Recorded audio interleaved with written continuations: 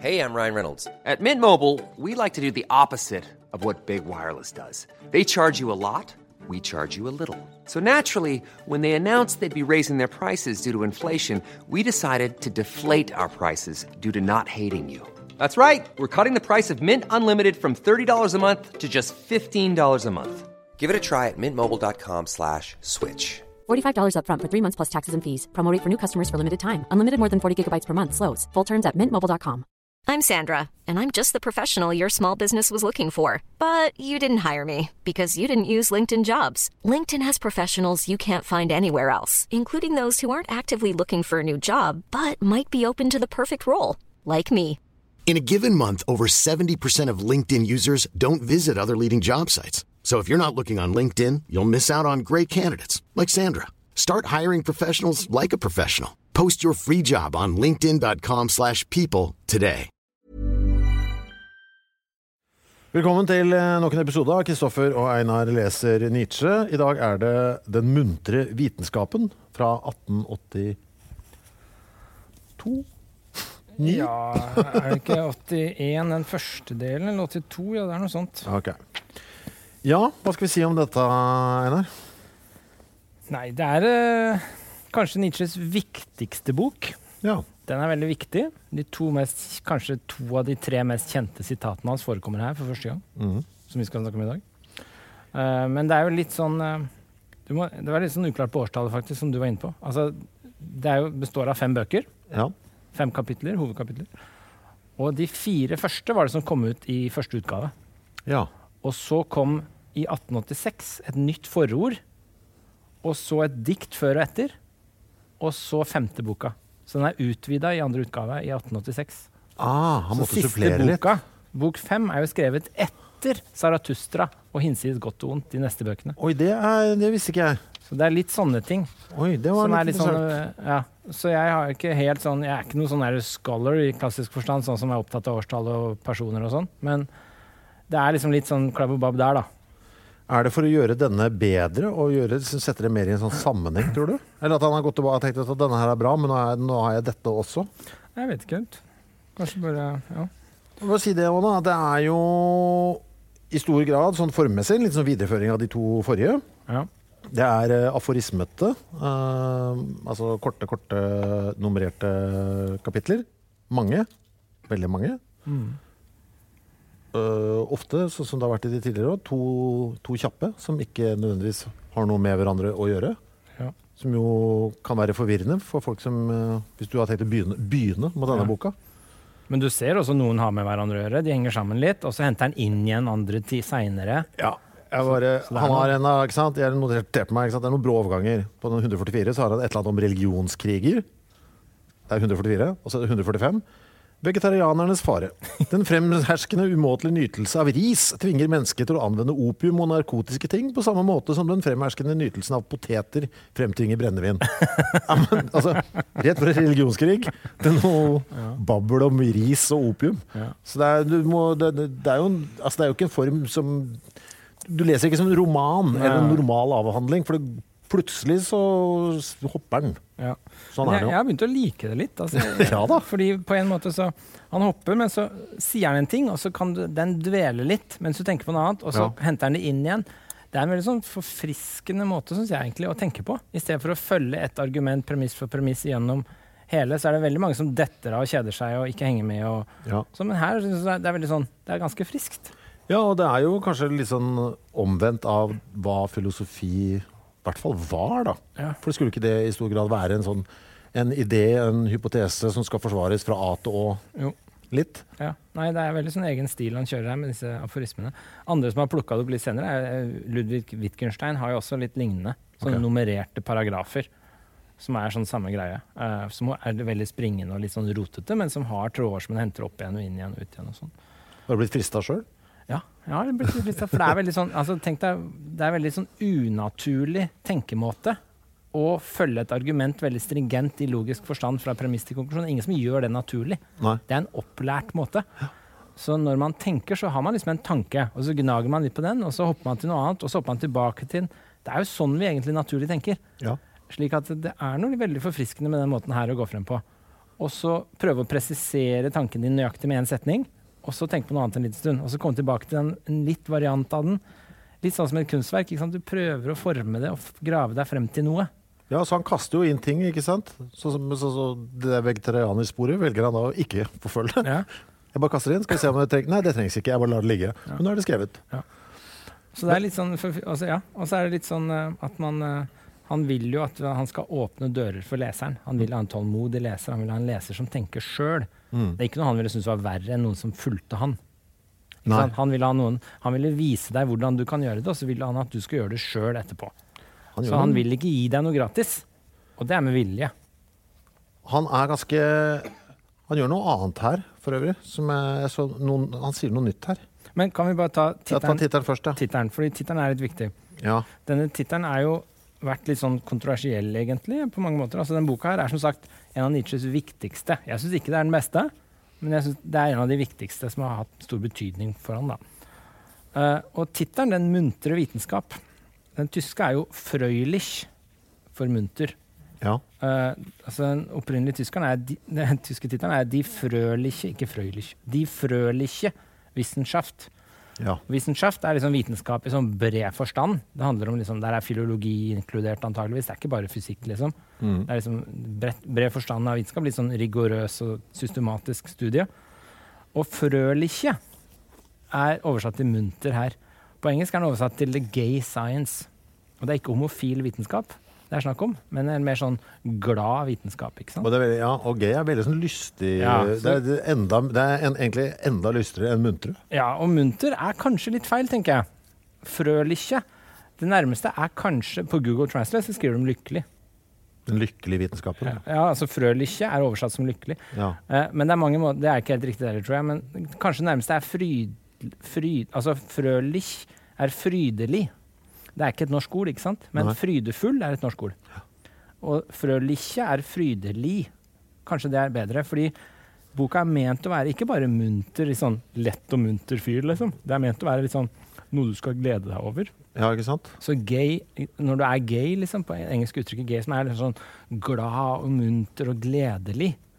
Frydefull, det er liksom sånn, det er noe positivt. Ja. Så frøliche er kanskje bedre oversatt med den frydelige vitenskap. Ja. Det jeg synes er altså jeg synes tittelen er egentlig ganske spot on. For av alt jeg har lest, og nå har jeg jo lest et par bøker som kommer etterpå også, så er jo dette den gladeste boka hans. Ja. Synes jeg i hvert fall. Han er jo regelrett munter. Munter tider. Ja, han er opptatt av humor også. Han mener det er ikke noe som er verre enn folk som ikke har humor. Ja, man begynner jo bare i forordet til annen utgave også. Han skriver jo selv, munter vitenskap, eller på tysk da, frøliche. Det betyr festdager hos en ånd som tålmodig har stått imot et fryktelig langt trykk, tålmodig, strengt, kaldt, uten å underkaste seg, men uten håp, og som nå med et slag angripes av håpet, og av håpet om sunnhet, av rekonvalesensens beruselse.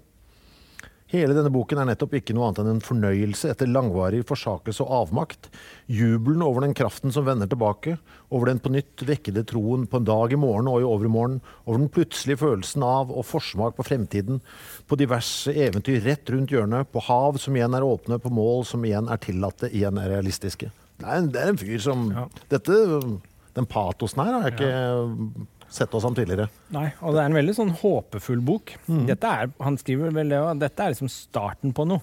Ja. Dette er liksom, nå begynner den. Og det er derfor dette ofte er sett på som liksom den tredje perioden av Nietzsche. Liksom det modne som vi snakket om tidligere. Altså fordi dette er starten på noe nytt. Nå begynner han å grave ganske djupt i noen ting som de neste bøkene er videreutviklinger av. Som vi skal se på i dag. Så det er ganske sånn, det er en veldig viktig bok da, i Nietzsches forfatterskap. Men jeg synes kanskje ikke det er den beste, fordi store deler av når du leser den, så er det litt sånn, rett og slett litt sånn, flere sider som er litt sånn intetsigende. Det er kanskje det beste ordet jeg kom på. Altså det er sånn, jeg leser, tenker jeg sånn, hva er det her har sagt, liksom? Ja. Og så er det noen høydepunkter, som for eksempel han er mest kjent for av alt, er jo her. Så at det er noen høydepunkter, men når du leser den gang på gang, så er det veldig mye tråder og vink fremover og bakover, og de som forsker på Nietzsche er veldig opptatt av denne boka her da. For det er her han begynner å grave der som blir skikkelig Nietzsche liksom. Det som jo er litt sånn ekstra gøy også her er jo at jeg tror bare på de siste 50 sidene så name-dropper han alle bøkene sine. Ja. Altså, men han fletter inn i setninger da. Sånn, og det så menneskelig, alt for menneskelig. Her var dette tragediens fødsel. Altså, han bare, det en litt sånn cocky nest der, som ganske kul, synes jeg også. Og han ender jo med Zarathustra-passasje, som åpningen på Zarathustra-boka som kommer etterpå. Så det overlapp her. Han skrev jo Zarathustra rett etterpå, og så skrev han jo siste boka her etter Zarathustra igjen. Ja, så for å få det til å henge sammen, liksom. Men det jo hovedproblemet med boka, da. Eller det mest interessante her, da, som irriterte meg mest, det at dikta, som kommer først og etter, oversatt til nynorsk.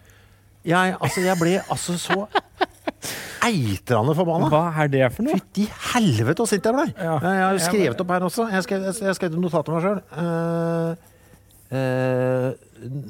Noe drit av prins Vogelfrei som ga meg 0. Altså jeg skrev 0 med store bokstaver. For dette ment å være muntre trubadurdikt, visesanger egentlig. Vers. Og så plutselig kommer den der nynorsken. Altså, det jo stilbrudd. Og så det rim også. Og da, jeg har lyst til å lese dette så nærme. Altså jeg interessert i teksten her. Og da vet jeg vet jo at når du rimer, så du nødt til å ta deg friheter i en oversettelse, liksom. Men den tyske rimer også, da. Jo, men jeg vet ikke om disse rimene like. Så jeg vet ikke om, jeg skulle gjerne ha sett det tyske for å vite, men det kan hende det knallbra at jeg bare mannvond og dum. Men det verste bare at det på nynorsk, fordi det ikke at nynorsk bare, jeg skal ikke disse nynorsk nå, men poenget at det jo et totalt stilbrudd. Nietzsche vil jo kaste opp, for det noe han opptatt av, så det den store stilen, at det skal være stilfullt. Og så plutselig kommer det en nynorsk. Ja, men boka på bokmål, så du må holde det rent. Ja, og nesten riksmål, ikke sant? Og så kommer den jævla nynorsken, så det var nedtur da. Men de diktene bra, eller? For jeg orket nesten, jeg bare blaffra gjennom det. For å være helt ærlig så gjorde jeg det samme. jeg bare kjedet meg så fælt. Det ble så tungt. Nær ser jeg ikke nesten gjerne, bort med han oppe i det høye fjerne, hvorleis vært han ellers til min stjerne. Det var diktet som heter nesten. Men de skal være litt sånn muntre visesanger, tror jeg. Hva vil Nietzsche med dette her? Hvorfor har han det der? Det uklart. Det jo slengt på etterpå. Nei, jeg bare leste forordet i den engelske utgaven av han Walter Kaufman, da, som sånn kjent Nietzsche-scholar. Og det ganske uklart da, hva de dikta gjør, hvorfor de der. Men det viktig at de var muntre, skrev han, og så det viktig at de var på rim, og rytmen ble bevart, fordi boka skal være litt sånn fest. Så det veldig viktig at dikta som åpner boka kommer på en rytme og et rim som gjør at det blir sånn glad og festaktig humør, at du blir litt sånn munter da, eller frydelig, som vi ble enige om. Som en åpning på boka. Så det var viktig da. Men det var litt uklart hva disse dikta egentlig sier da. Men jeg må innrømme at jeg hoppet litt over dem, for å være helt ærlig. Jeg leste dem, men jeg tenkte ikke så nøye. Kan jeg lese en siste veldig munter ting, før vi hopper ned bare for å vise hvor glad han For dette for meg så føltes det, hva i alle dager? Nå du blid mann, starten på 4. bok, ved inngangen til det nye år. I dag tillater enhver seg å uttale sitt ønske og sine kjæreste tanker. Nå vel, slik vil også jeg si det som jeg i dag ønsket av meg selv, og hvilken tanke som i dette året først besøkte mitt hjerte. Hvilken tanke som for meg skal være basis, garantist og sødme for alt videre liv. Jeg vil lære stadig mer og se det nødvendige ved tingene som det skjønne. Slik vil jeg bli en av dem som gjør tingene skjønne. Amor fati, altså kjærlighet til skjebnen. La det fra nå av være min kjærlighet. Jeg vil ikke føre noen krig mot det heslige. Jeg vil ikke anklage. Jeg vil ikke engang anklage anklagerne. La det å se vekk være min eneste fornektelse. Og alt i alt og i det store og hele, jeg vil en eller annen gang utelukkende være et ja-menneske. Det veldig gøy. Ja, det gøy. Her begynner han å bli veldig sånn, her skal vi begynne å bekrefte livet på ordentlig, liksom. Ja, han skal ikke disse stygge, han skal elske sin skjebne. Vi kommer litt inn på dette i forbindelse med de kjente sitatene, men dette med å elske sin skjebne veldig viktig for Nietzsche. Det akkurat som han føles som han på et godt sted i livet når han skriver dette her, i hvert fall. Det en sånn, vet du, nå har jeg en liten sånn plan her, nå vet jeg. Og så han litt frigjort. Det det han begynner med, at nå det festen i gang. Nå har han vært gjennom en sykdomsperiode, sier han jo. Og så nå er han liksom nå er han frisk igjen. Han var jo ikke frisk, for å si sånn. Nå er han frisk igjen, og det virker litt sånn frigjøringsprosjekt. Og hvis vi skal blande litt sånn hans private liv, da, så var jo denne trioen med Paul Rée og Louis Salomé, som var hun og han, vennene hans, da, som hadde sånn triangel, som var litt sånn kjærester og litt venner og litt av hvert, tror jeg. Det jo brutt nå. Ja. Det var omkring den perioden her at det ble brutt. Jeg vet ikke helt sånn nøyaktig når, men det var omkring den perioden at det liksom rakna da. Så han single på dette tidspunktet? Ja, så han nok litt sånn frigjøringsprosjekt her nå. Så han føler seg frisk igjen. Men han jo single og glad da, tydeligvis. Ja, så jeg tror han nå føler han seg fri og frank da. Så nå jobber han ikke på universitetet lenger. Han kvittet seg med disse slitsomme vennskapene. Nå får han energi da. Ja. Ruslet opp i fjellet. Det var jo mye Sils Maria i Østerrike, det vel? Ja. Han gikk jo mye opp i Alpene, ikke sant? Tilbrakte mye tid der, gikk turer, frisk luft, opp i høyden, som han sa. Ja, som han jo blir stadig mer opptatt av. Så ja. Ja, skal vi gå løs på et par av de store tingene da, eller? Ja, det vel nå... Dette jo på en måte et høydepunkt i podcasten vår. Ja, altså det jo... Jeg liksom. la ut et langt videoklipp på Facebook-siden vår, hvis dere ikke har oppsøkt den. Det ikke all verden som foregår på Facebook-siden vår, men dere kan gå inn på den. Det heter jo det samme som podcasten. Det jo... Det et og annet. Ja. Der leser jeg vel... det 125, tro? Husker jeg dette riktig? Ja, det 125 du leser. Ja, som en liten historie om en sinnssyk mann som går rundt og brøler at Gud død, og vi har drept ham. Dette jo det Nietzsche mest kjent for, kanskje. Ja. Det liksom 3 ting, sånn jeg ser det. Det at Gud død, og så det den evige gjenkomst, og så det viljen til makt. Ja. Det liksom de 3 hovedtingene som veldig mange vet at Nietzsche har drivet med. Ja. Og Gud død kanskje det mest kjente. Det det som står på T-skjorten, ikke sant? Ja, det jo det. Det det. Selve tegnet på suksess. Ja, og så det et sitat. Forfatteren mener at det 2 tegn på suksess i Norge. Det ene at det nevnt i hvem, hva, hvor. Og det andre at du har løsningen på et kryssord. Hvis du har de 2, da har du made it i Norge. Men T-skjorte jo også, at du har sagt noe som kommer på en T-skjorte, jo helt klart også på plass. Da. Jeg synes løsning på et kryssord, det synes jeg definisjonen på norsk suksess. Jeg tror jeg aldri har løst et kryssord i hele mitt liv. Ja, men har du vært løsningen? Det får vi se på. Ja, ja men vi må snakke om dette med at Gud død. Altså, han sier ikke sånn, altså det må sies, han utbasunerer det ikke som, hør på meg nå skal vi høre det, folkens, Gud død. Han sier det på en måte som om, dette vet vi alle sammen. Dette altså måten han presenterer det på, som at dette et faktum som vi alle vet, bortimot. Men du leste jo 125 på Facebook-siden vår. Ja.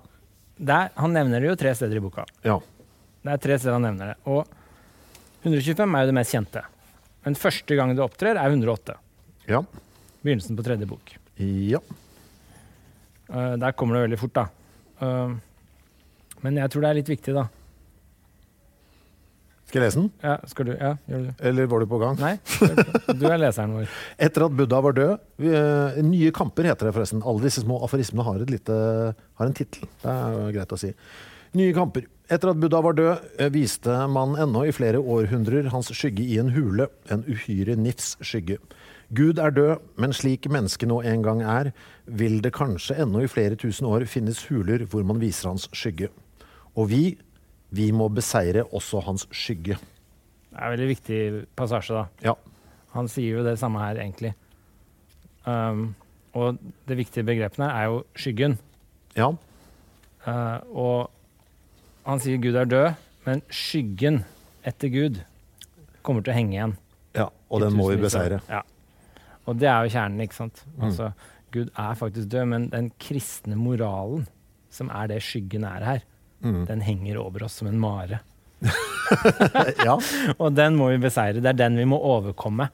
Og det det han begynner med denne boka her. Han begynner nå å stille spørsmål ved hele den kristne moralen. Og liksom, hva det her? Det som det kaller godt og ondt, egentlig det som godt og ondt? Og så svarer han nei. Ikke sant? Så nå begynner han å stille spørsmål ved hele vår moralske tenkemåte, da. Og først og fremst da den kristne, europeiske, moralske tenkemåten, som det han opptatt av.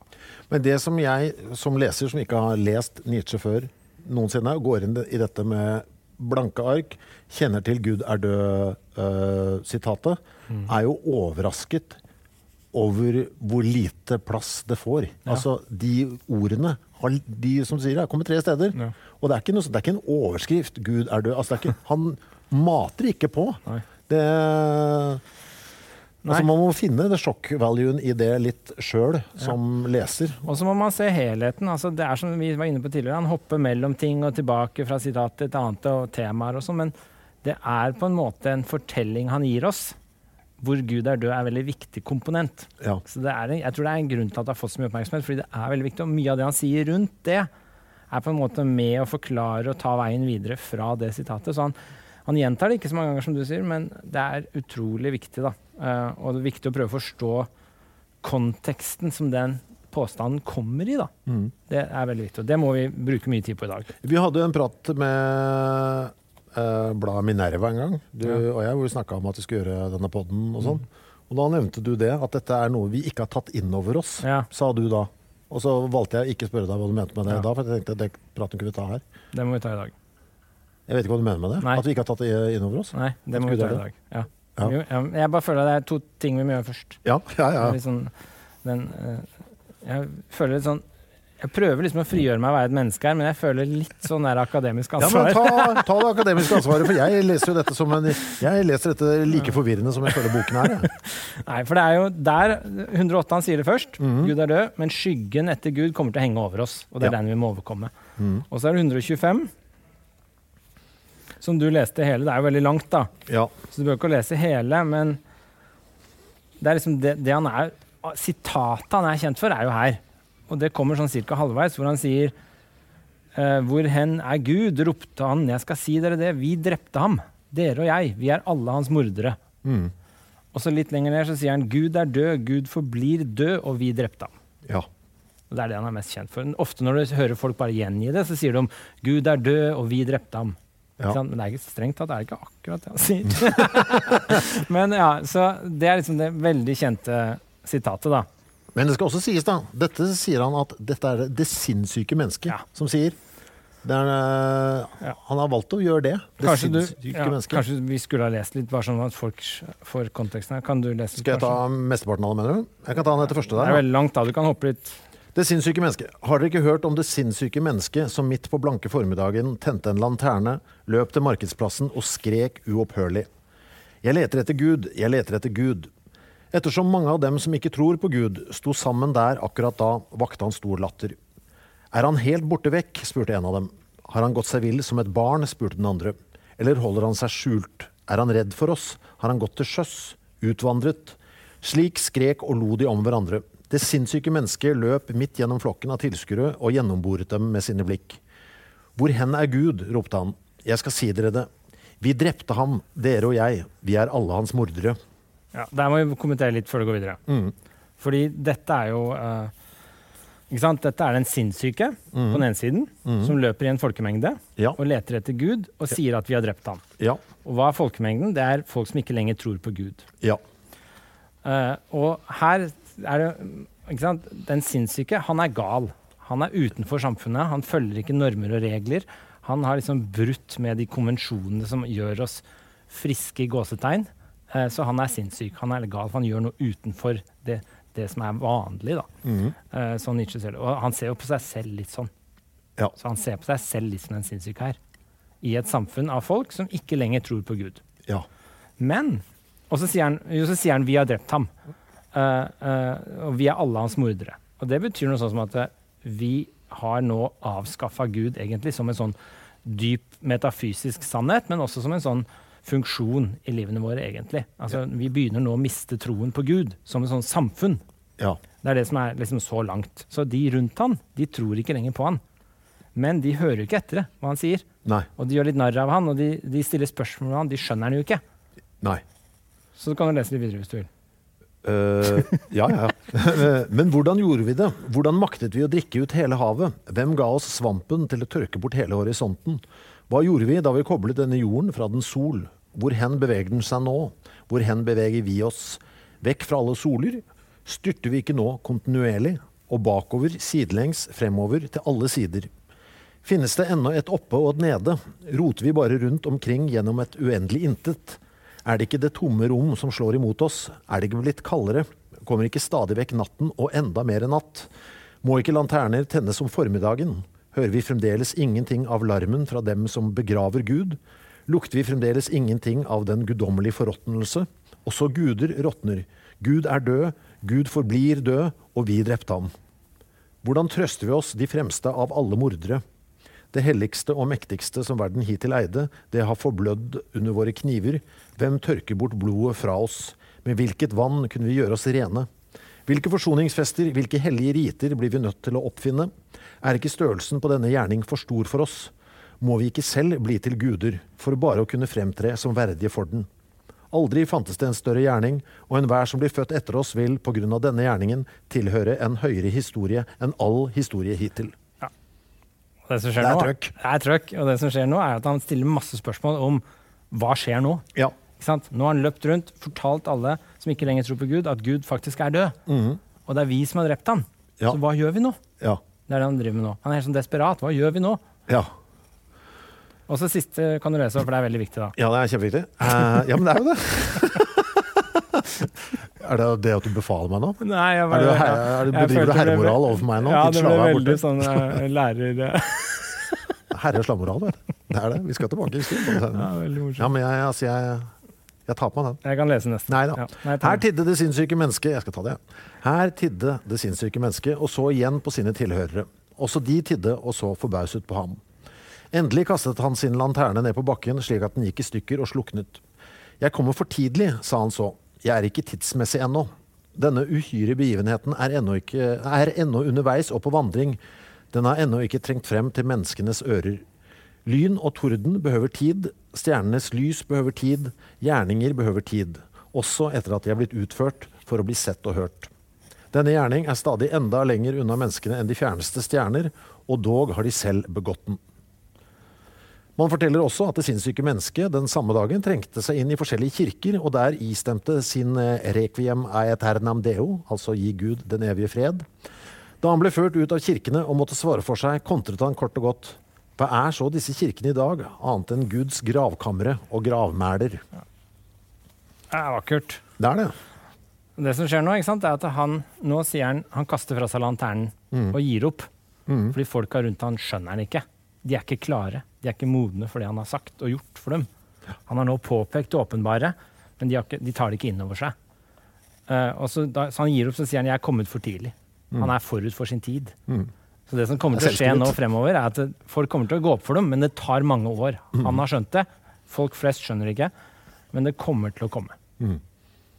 Og det det som han sier i 108 år, ikke sant? Den første sted han sier det. Gud død, men slik mennesket nå en gang vil det kanskje enda i flere tusen år finnes huler hvor man viser hans skygge. Ja. Ikke sant? Altså det det vi må overkomme, men skyggen kommer til å henge over oss lenge, og folk ikke klar for det. Så han skrev da i 1881-82, så skrev han da Gud død, men sorry, Mac, du ikke klar for det. Ja. Så folk flest ikke klar for det, og det litt det jeg mente når jeg sa vi har ikke tatt det ordentlig inn over oss. Fordi det Nietzsche gjør nå, ikke sant, det å si hva det som skjer hvis Gud død, hva skal vi gjøre da?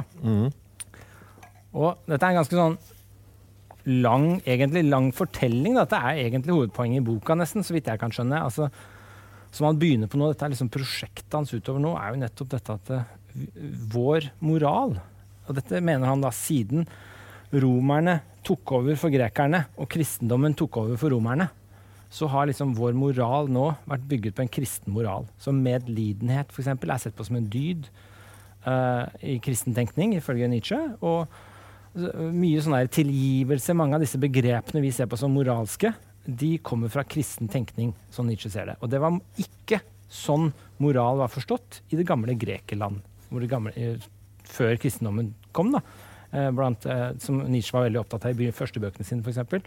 Sånn 500 år før vår tidsregning, så var det ikke den samme moralen. Da var det mye mer sånn krigersk og herskemoral. Mens nå har vi mye mer sånn moral som liksom skal forstå hverandre og medlide og sånne ting. Så vi preget av denne moralen. Den dyrket på og fundert på en Gud. Ja.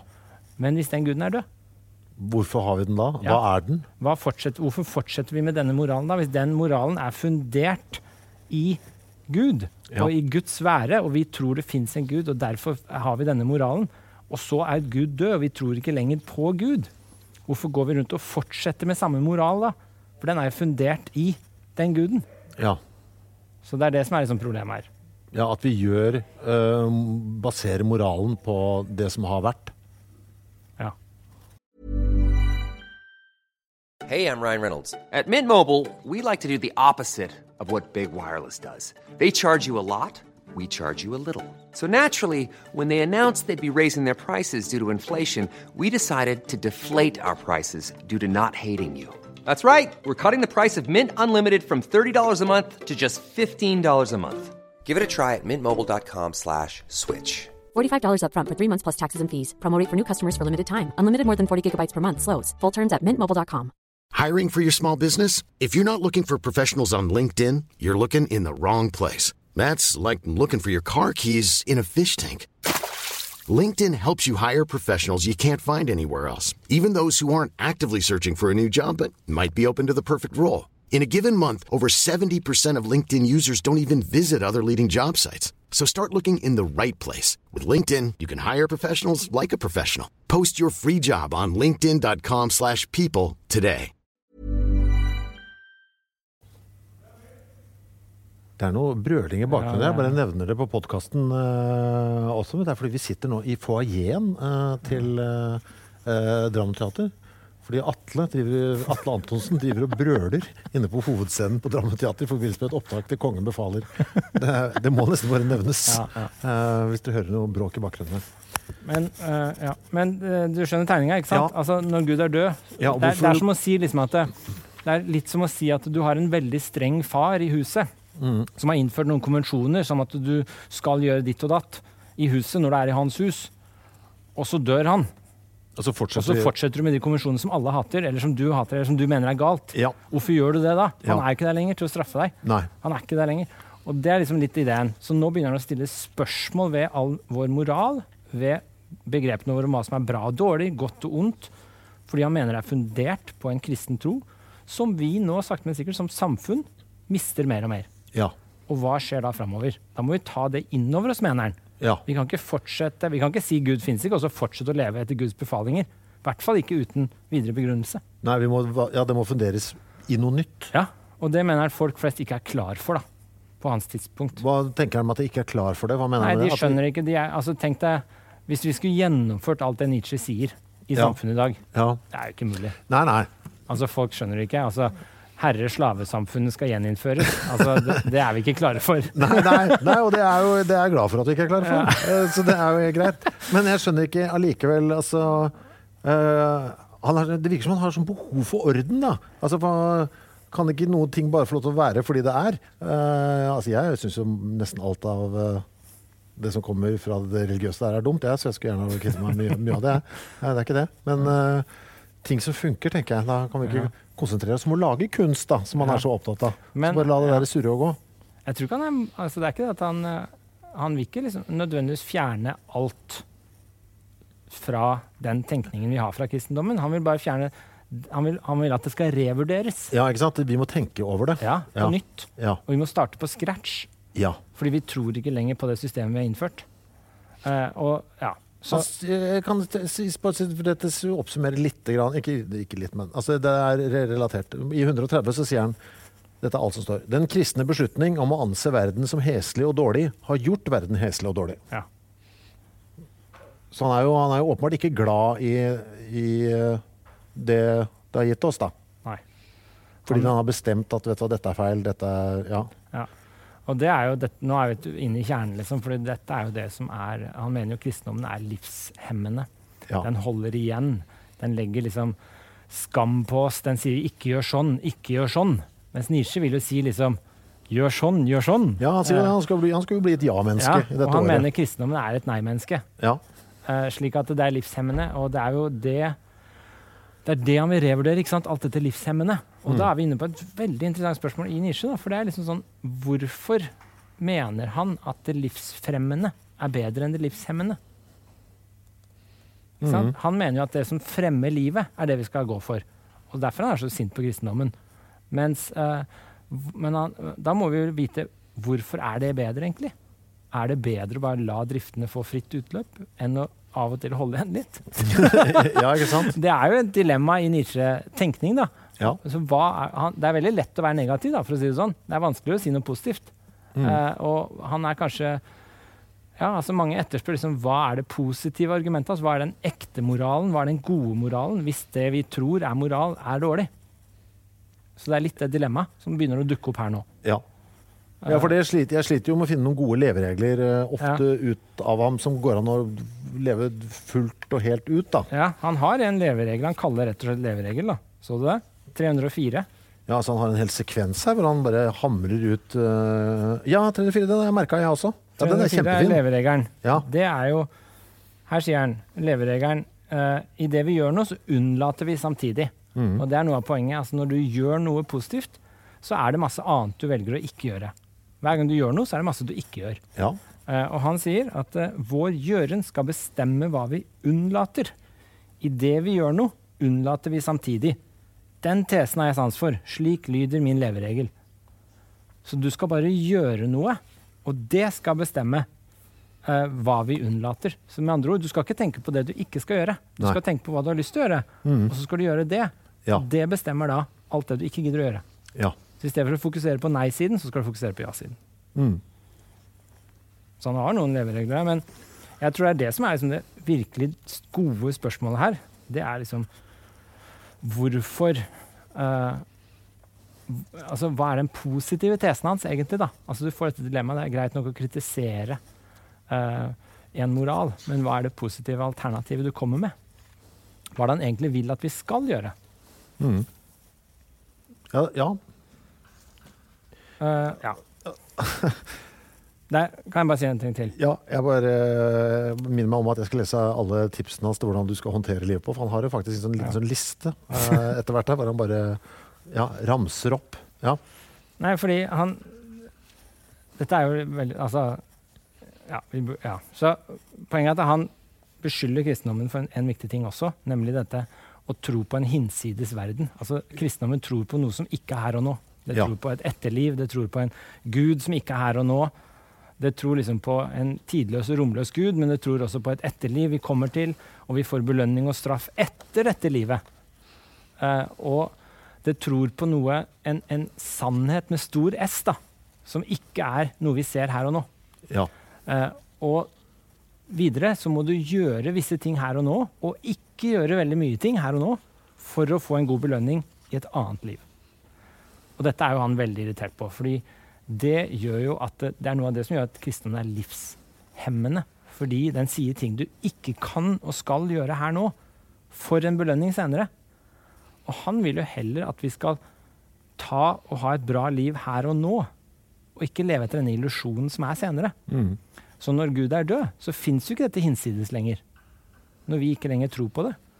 Og da må vi jo snu om på verdiene. Da kan vi ikke fortsette å leve etter regler som skal gi oss noe hinsides i et etterliv, når det ikke noe.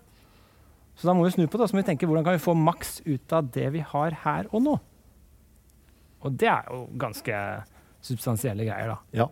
Altså, det en ganske sånn, hvorfor skal jeg gå nå og skamme meg, han snakker om skammester, hvorfor skal jeg gå og skamme meg nå over noe jeg og gjør og elsker å gjøre nå, i frykt for noe som ikke finnes? Det jo helt absurd. Så i stedet så skal han bli ja-menneske, ikke sant? I stedet så skal vi heller bare droppe skammen og bare la oss flyte med og gjøre det vi virkelig elsker her og nå. For det det eneste belønningen vi har. Det ikke noe etterpå når Gud død.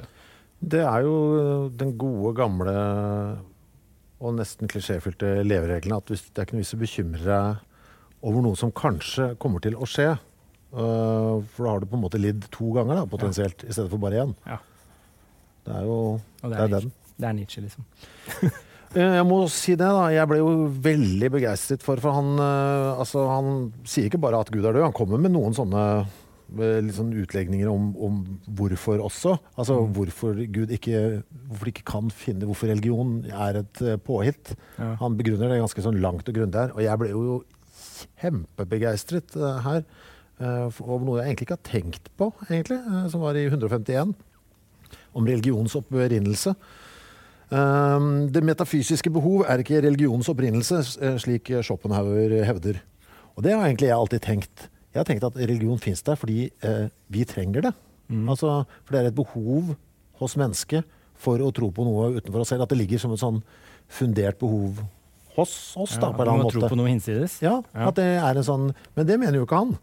Han mener at det kommer av en feil på slutten her. Det som i urtiden imidlertid førte til antagelsen av en annen verden overhodet, var ikke en drift og et behov, men en villfarelse i utleggingen av bestemte prosesser i naturen.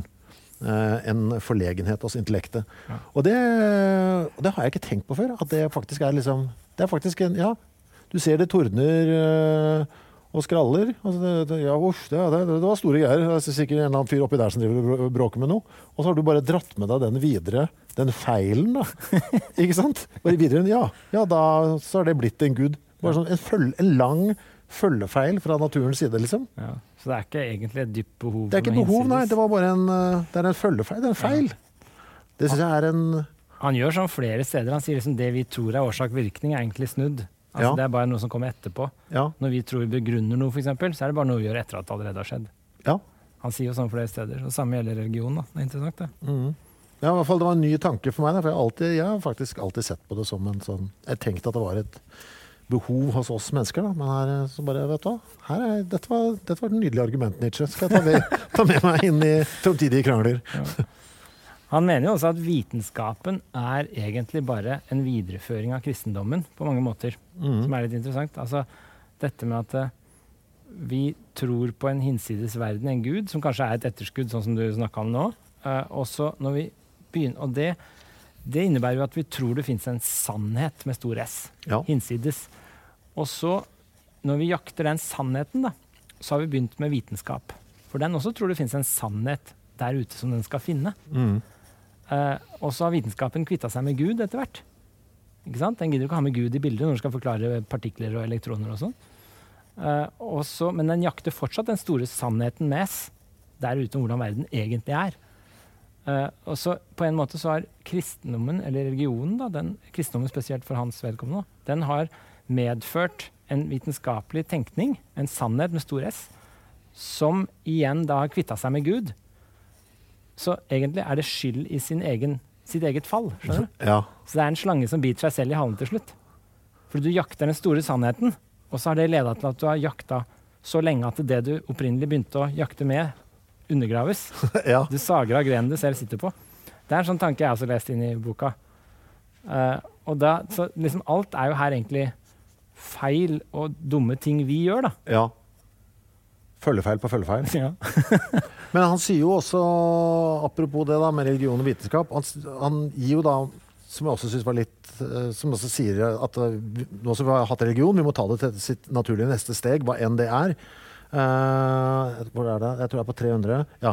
Tror dere virkelig at vitenskapene ville ha oppstått og utviklet seg dersom ikke tryllemakerne, alkymistene, astrologene og heksene hadde vært forløpere for dem, som med sine løfter og forespillinger først måtte skape tørst, hunger og sans for skjulte og forbudte makter. Ikke sant? At vi hadde det, og så fikk vi det. Kanskje vil hele religionen fremtre for en eller annen fjern fremtid som øvelse og forspill. Ikke sant? Det er liksom, ja, det er det samme. Vi hadde dette, alkymistene, og så fikk vi vitenskap og bla bla bla. Bla. Altså, vi hadde hekser, og så fikk vi leger. Ja. Og så nå hadde vi religion. Hva skal vi få? Nå kan vi kanskje det kan jo komme noe godt ut av det, men vi må kvitte oss med det, for det er bare et vedheng fra gamle dager. Da. Du søker noe som på en måte leder til noe helt annet enn du hadde forutsett på forhånd. Så den store sannhetssøken blir til noe helt annet. Og han er jo veldig kritisk. Det er jo en sånn gjenganger, hele forfatterskapet han så langt også, er jo dette forholdet mellom verden slik den fremtrer for oss, og verden slik den er i seg selv, og forholdet mellom kunst og vitenskap. Og vitenskapen er på en måte den døde, blodfattige, mens kunsten er liksom den der levende, full av liv og røre. Og vitenskapen, den jakter denne evig store sannheten. Og jo mer du graver etter den, jo mindre liv finner du egentlig. Det blir bare stussligere og stussligere, og mindre mening. Det er en ubehagelig for meg, vet du, som er så begeistret for alt vi finner ut i vitenskapsland, så skal han rakker ned på meg her nå, vet du. Han er veldig kritisk til vitenskap på mange måter. Han er liksom ambivalent hele tiden, da, for han skryter av det også, men han mener at han sier vel i den forrige boka, tror jeg, at vi må ha to tanker i hodet samtidig. Han vil jo ha noe magisk i tilværelsen. Det er han jo veldig opptatt av, ikke sant? Ja. Og det kan vi ikke få fra religion, for det er bare... Hva mener du magisk? Altså et eller annet som liksom er litt sånn uforståelig, og sånn, ikke magisk, men som gir deg et eller annet utenom, det kunsten kan gi ham da. Ja. Altså du må ha et eller annet som liksom bare gå og spille på følelsene dine på et eller annet vis. Noe som gjør det verdt å fortsette. Ja. Og du kan ikke få det via religion, og du kan ikke få det via vitenskap. Nei, det er kunst. Det er kunsten igjen. Jeg tror det. Du kan nok få det via religion, men nå har vi liksom sluttet å tro på Gud, ikke sant? Ja, det har vi alle gjort, sier han helt bombastisk. Ja. Og jeg synes det er interessant når han sier at vi har sluttet å tro på Gud, fordi jeg jobber med mange som er professor i teologi, og som liksom er selverklærte kristne, og så videre. Og mange ganger så tenker jeg liksom, hvor sterkt tror du egentlig? Altså, jeg tenker sånn, mange av de er mer sånn der, de er veldig opptatt av å gjøre det moralsk rette. Så tenker jeg, er det ikke moralen du egentlig har primært her? Det er ikke Gud som driver deg, det er liksom å gjøre det riktige. Og så bruker du Gud i den henseende. Eller de er liksom veldig sånn tvilende i sin tro, så tenker jeg sånn, hvor mye er egentlig troen her, og hvor mye er det egentlig helt andre ting som virker inn? Hvor mye tror du egentlig på det du påstår da? Ja, for du tror mer på moralbegrepene. Ja, altså, jeg får ofte inntrykk av at de liksom heller vil gjøre det riktige. Altså, de hadde snudd kappa etter vinden hvis liksom moralen viser seg å si noe annet enn Gud da. Ja. Da hadde liksom Gud plutselig forandret seg litt. Ja. Han kommer jo tilbake til litt sånn noen senere bøker der, hvordan det er medlidenheten som har blitt religionen, ikke religionen i seg selv. Ja. Men, ja. Han har ganske mange... Hva skal vi si? Altså, han har et lite sånn segment der, jeg lurer på om han er veldig personlig. De der som går fra 268 og ned der. Han bare kommer med sånn, hva han sier. Hvordan bli heroisk? På en og samme tid gå sin største lidelse og sitt største håp i møte. Neste. Hva tror du på? På at alle tings vekt må bestemmes på nytt. Hva sier din samvittighet? Du skal bli den som du er. Det er jo det vi var inne på litt her. Hvor ligger dine største farer? I medlidenheten, selvfølgelig. Hva elsker du hos andre? Mine håp. Den likte jeg veldig godt. Wow, ja, altså. Ja. Hva elsker du hos andre? Mine håp, at de får det jeg vil. Ja. Hvem kaller du dårlig? Den som alltid vil spre skam. Ja. Det er vel ren religionskritikk, antageligvis. Hva er for deg det aller menneskeligste? Å spare noen for skam. Ja. Hva er seilet for den oppnådde frihet? Og ikke mer skamme seg over seg selv. Ja. Og det der er jo veldig sånn ja-menneske, å være den du er, og elske det du må, ikke sant? Altså det å klare å omfavne virkeligheten og si, sånn er det, dette elsker jeg. Det er han veldig sansen for. Mens han mener den kristne moralen ofte sånn er det, dette må du skjule og skamme deg over. Og du spurte meg tidligere, jeg tror det var første episode, spurte du meg om det har vært noen spekulasjoner om Nietzsche var homofil. Ja. Så sa jeg nei, det er ikke noe grunn til å tro det. Men det har vært noen spekulasjoner, så jeg burde kanskje korrigere det, fordi i den boka her, når den ble oversatt til The Gay Science på engelsk, så ble det litt spekulasjoner i forbindelse med om for han snakker også om skam, at du ikke skal skamme over den du er. Ja. Det er noen som spekulerte på et tidspunkt om han var homofil. På grunn av en del sånne ting, at han snakket om å ikke skamme seg og komme frem og sånn. Men det er ikke noe etablert og ingen grunn til å tro det da. Så det er ikke noe sånt som folk driver med i dag. Men det har vært... Så jeg tenkte på det når jeg leste den om igjen nå. Jeg burde bare korrigere akkurat det der. Det er 3 steder, sa vi, at han sier at Gud er død. Vi har jo ikke tatt med den siste av de. Ja, det er bok 3. Hvor det nevnes. Han sier det også i 5. bok i starten her, på 343. Den største nyere begivenhet, at Gud er død, at troen på den kristne Gud ikke lenger er troverdig, begynner allerede å kaste sine første skygger over Europa. 343. Ja. Og der forklarer han det jo, ikke sant? Der sier han, den største nyere begivenhet, at Gud er død, og så kommer at troen på den kristne Gud ikke lenger er troverdig. Der forklarer han egentlig hva han mener. Troen ikke lenger er troverdig, vi tror ikke på det lenger. Vi har andre måter å skaffe oss kunnskap på nå. Så vi kan ikke tro på det her lenger. Så der sier han jo egentlig, altså det er en kulturell forandring som har gjort at det ikke lenger er troverdig. Og derfor er han død. Men folk har bare ikke skjønt det enda, at han faktisk er død. De har ikke tatt det inn over seg. At da må vi begynne på scratch. Vi kan ikke begrunne noe da, med noe som ikke finnes. Nei. Det er som hekser da. Du kan ikke brenne folk lenger etter at du har skjønt at det ikke finnes hekser. Nei. Ikke sant? Det var jo berettiget i at du trodde det var en heks. Og når du innser det, så kan du ikke fortsette praksisen. Det blir helt irrasjonelt. Og litt sånn tenker han med religion. Vi fortsetter med medlidenhet, for eksempel, som en dyd, når vi ikke lenger tror at det er en belønning for det. Det er veldig rart. Sånn han ser det da. Klart, det er jo en belønning i det rent artsmessig her. Så kommer vi jo så langt som art med medlidenhet. Det gjør vi jo. Ja, men, ja. Hvis vi skal ta vitenskapen... Altså, du kan forklare det litt sånn altruistisk og sånn evolusjonært, da, hvorfor vi har medlidenhet. Men det er ja, du kan det, men det er jo et spørsmål om liksom, den forklaringen av hvordan det har oppstått, for eksempel, er en god berettigelse. Er det noe vi bør fortsette med? Ja.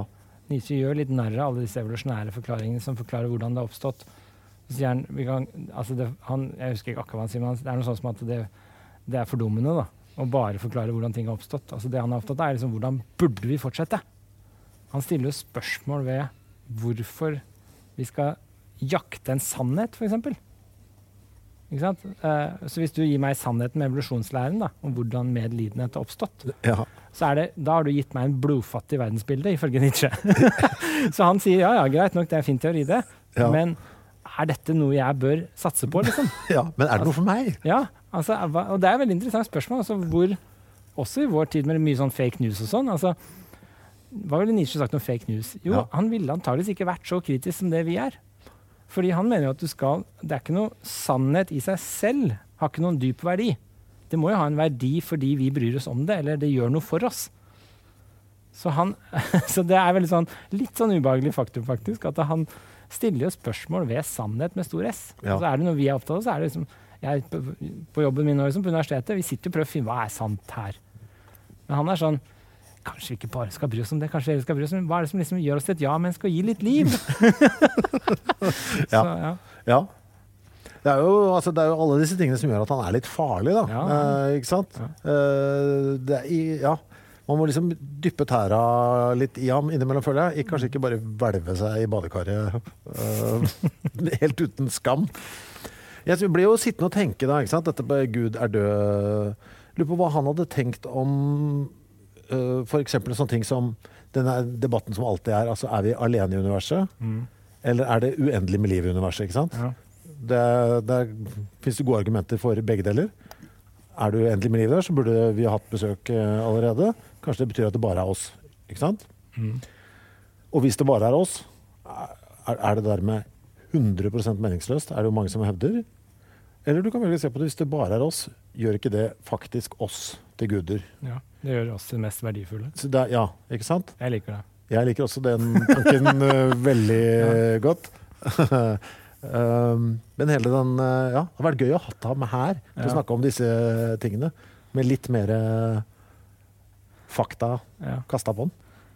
Jeg tenkte på det nå, hvis vi fikk et spørsmål på Facebook, og tror jeg, altså, hvordan hadde Nietzsche oppført seg i dag blant det som skjer nå? Og jeg ble litt bekymret når jeg leser dette når han stiller spørsmål ved sannhet. På en måte synes jeg det er veldig interessant, men på en annen måte så tenker jeg, er ikke det veldig sånn Trump? Sånn, å bare si noe fordi det gagner det du har lyst til. Og så bare å insistere, og så er det sånn, ja, men dette fremmer jo livet, liksom. Er ikke det egentlig litt sånn i den gata? Jo, det er veldig populistisk. Og det er jo litt sånn, jeg synes det er litt ubehagelig. Ja, men det er jo det, helt klart. Litt uansvarlig. Men så er det jo gode gamle lev i nu, da. Altså, det kan vi alle stille oss bak, på en måte.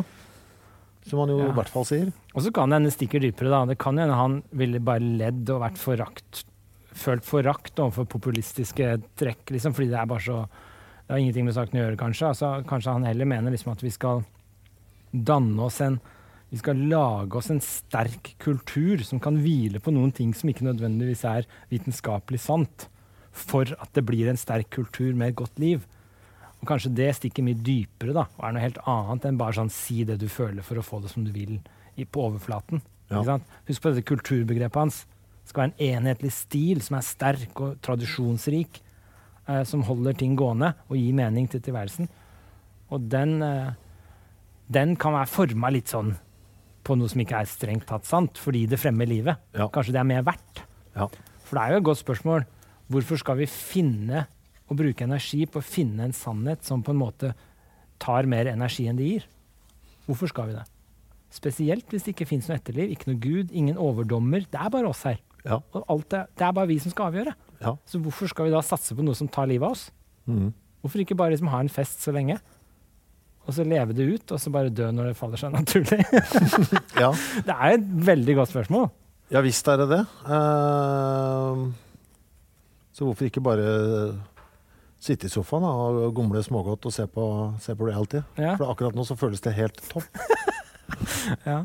Eller bare tenk på sånn som et forhold, da. Hvorfor skal du sitte og grave i forholdet ditt om alle mulige dype sannheter? Er det ikke bedre å liksom bare la noe ligge og så fortsette å ha et bra forhold? Ikke sant? Det er litt den trivielle greia der han stiller spørsmål ved, ikke sant? Ja. Er det verdt det å bare grave ut noe som er fordi det er sant? Eller skal vi liksom ignorere noe fordi det gir mer liv? Her sier han jo noe nytt, ikke sant? Han har vært veldig i det å dyrke noe fullt og helt og få det fram til endestasjonen. Men så leste du den han skrev om kortevaner? Ja, den er jo understrekt. Ja, 295. Ja. Det var noe litt sånn, der har han ombestemt seg litt. Ja. Jeg elsker de korte vaner, sier han jo der. Jeg elsker de korte vaner, anser dem for det uvurderlige middel til å bli kjent med mange ting og tilstander, og til å komme til bunns i deres søte og bitre sider. Min natur er fullstendig innrettet på korte vaner. What? Det er, altså det, hæ? Men altså, les siste setningen i den passasjen da, før 296. Det uutholdeligste riktignok, det egentlig fryktelige, ville for meg være et liv helt uten vaner, et liv som stadig forlanger improvisasjon. Det ville være min forbannelse og mitt Sibir. Det er jo egentlig det han sier om en sterk kultur. Altså han sier, skrekken hans er barbari. Hvor du skal improvisere, du skal ha nye ting, det skal være spennende, ikke noe vaner. Han vil ha de der daglige rutinene og korte vanene. Han. Ja, men det skal være han selv som bestemmer de. Ja. Det er viktig. Men det skal være innarbeidet. Ja, men det er ham selv. Han står sikkert opp samme tid hver dag, ikke sant? Ja. Men ingen skal påtvinge meg de. Nei. Det er mine vaner. Ja.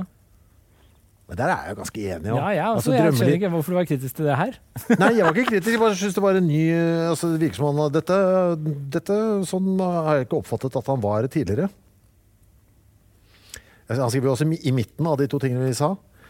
Derimot hater jeg de varige vaner, og mener at en tyrann kommer i min nærhet, og at min livsluft blir tykkere der hvor begivenhetene utvikler seg, slik at varige vaner synes å vokse frem med en nødvendighet, for eksempel gjennom et embete, gjennom en kontinuerlig kontakt med de samme mennesker, gjennom en fast bopel, gjennom en enestående slags sunnhet. Ja. Det er veldig bohemete. Han er i sin sjels aller laveste etasje takknemlig stemt overfor all elendighet og sykdom. Og hva som ellers måtte være ufullkomment ved meg. Ja. Nei, men jeg er jo også altså, jeg synes jo at i mitt liv, altså jeg synes jo det beste hadde vært om alle dager var kliss like det jeg hørte du har sagt. Altså, i struktur. Det hadde vært meget behagelig.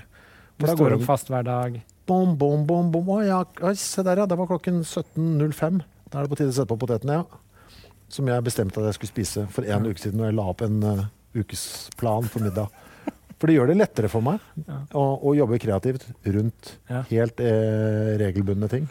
Og det er jo det er en sterk kultur, ikke sant? Altså du har en sterk kultur av vaner som er regelmessig, som gjør at du slipper å ta alle de valgene underveis. Og så kan du fokusere på å skrive en låt, lage en podcast, det du liker, imellom de tingene du har strukturert ut. Det er de korte vaner. Men jeg tror du er helt enig med han, du. For det hadde ikke blitt kvelende for deg da å ha de varige vaner. Altså tanken på at dette her får du aldri forandre. Jo, men jeg vil ha fast bopel. Der er jeg helt uenig med han. For det hadde vært min store skrekk. En dør jeg ikke kan låse. Det virker jo altså som et mareritt. Kunne ha en bil, da. Det er kanskje ikke fast bopel. Ja. Nei, da må jeg ha en sånn der betalingsapp, og det liker jeg ikke. Være avhengig av strøm på mobilen, nei, det er ikke for meg. Altså. Nei, jeg la merke til vanene. Han er veldig opptatt av det med, for han er jo litt sånn tradisjoner og vaner, riktignok. Men han selv var jo en litt sånn bohem, som du sa, men han var jo også en nomade, ikke sant? Han hadde jo ikke fast på, han reiste jo rundt hele tiden. Ja. Så det kan hende, hvis du skal, psykoanalytikere har jo alltid vært veldig glad i å analysere Nietzsche, ikke sant? Ja. Og han reiste mye rundt da, og var veldig sånn rastløs hele livet.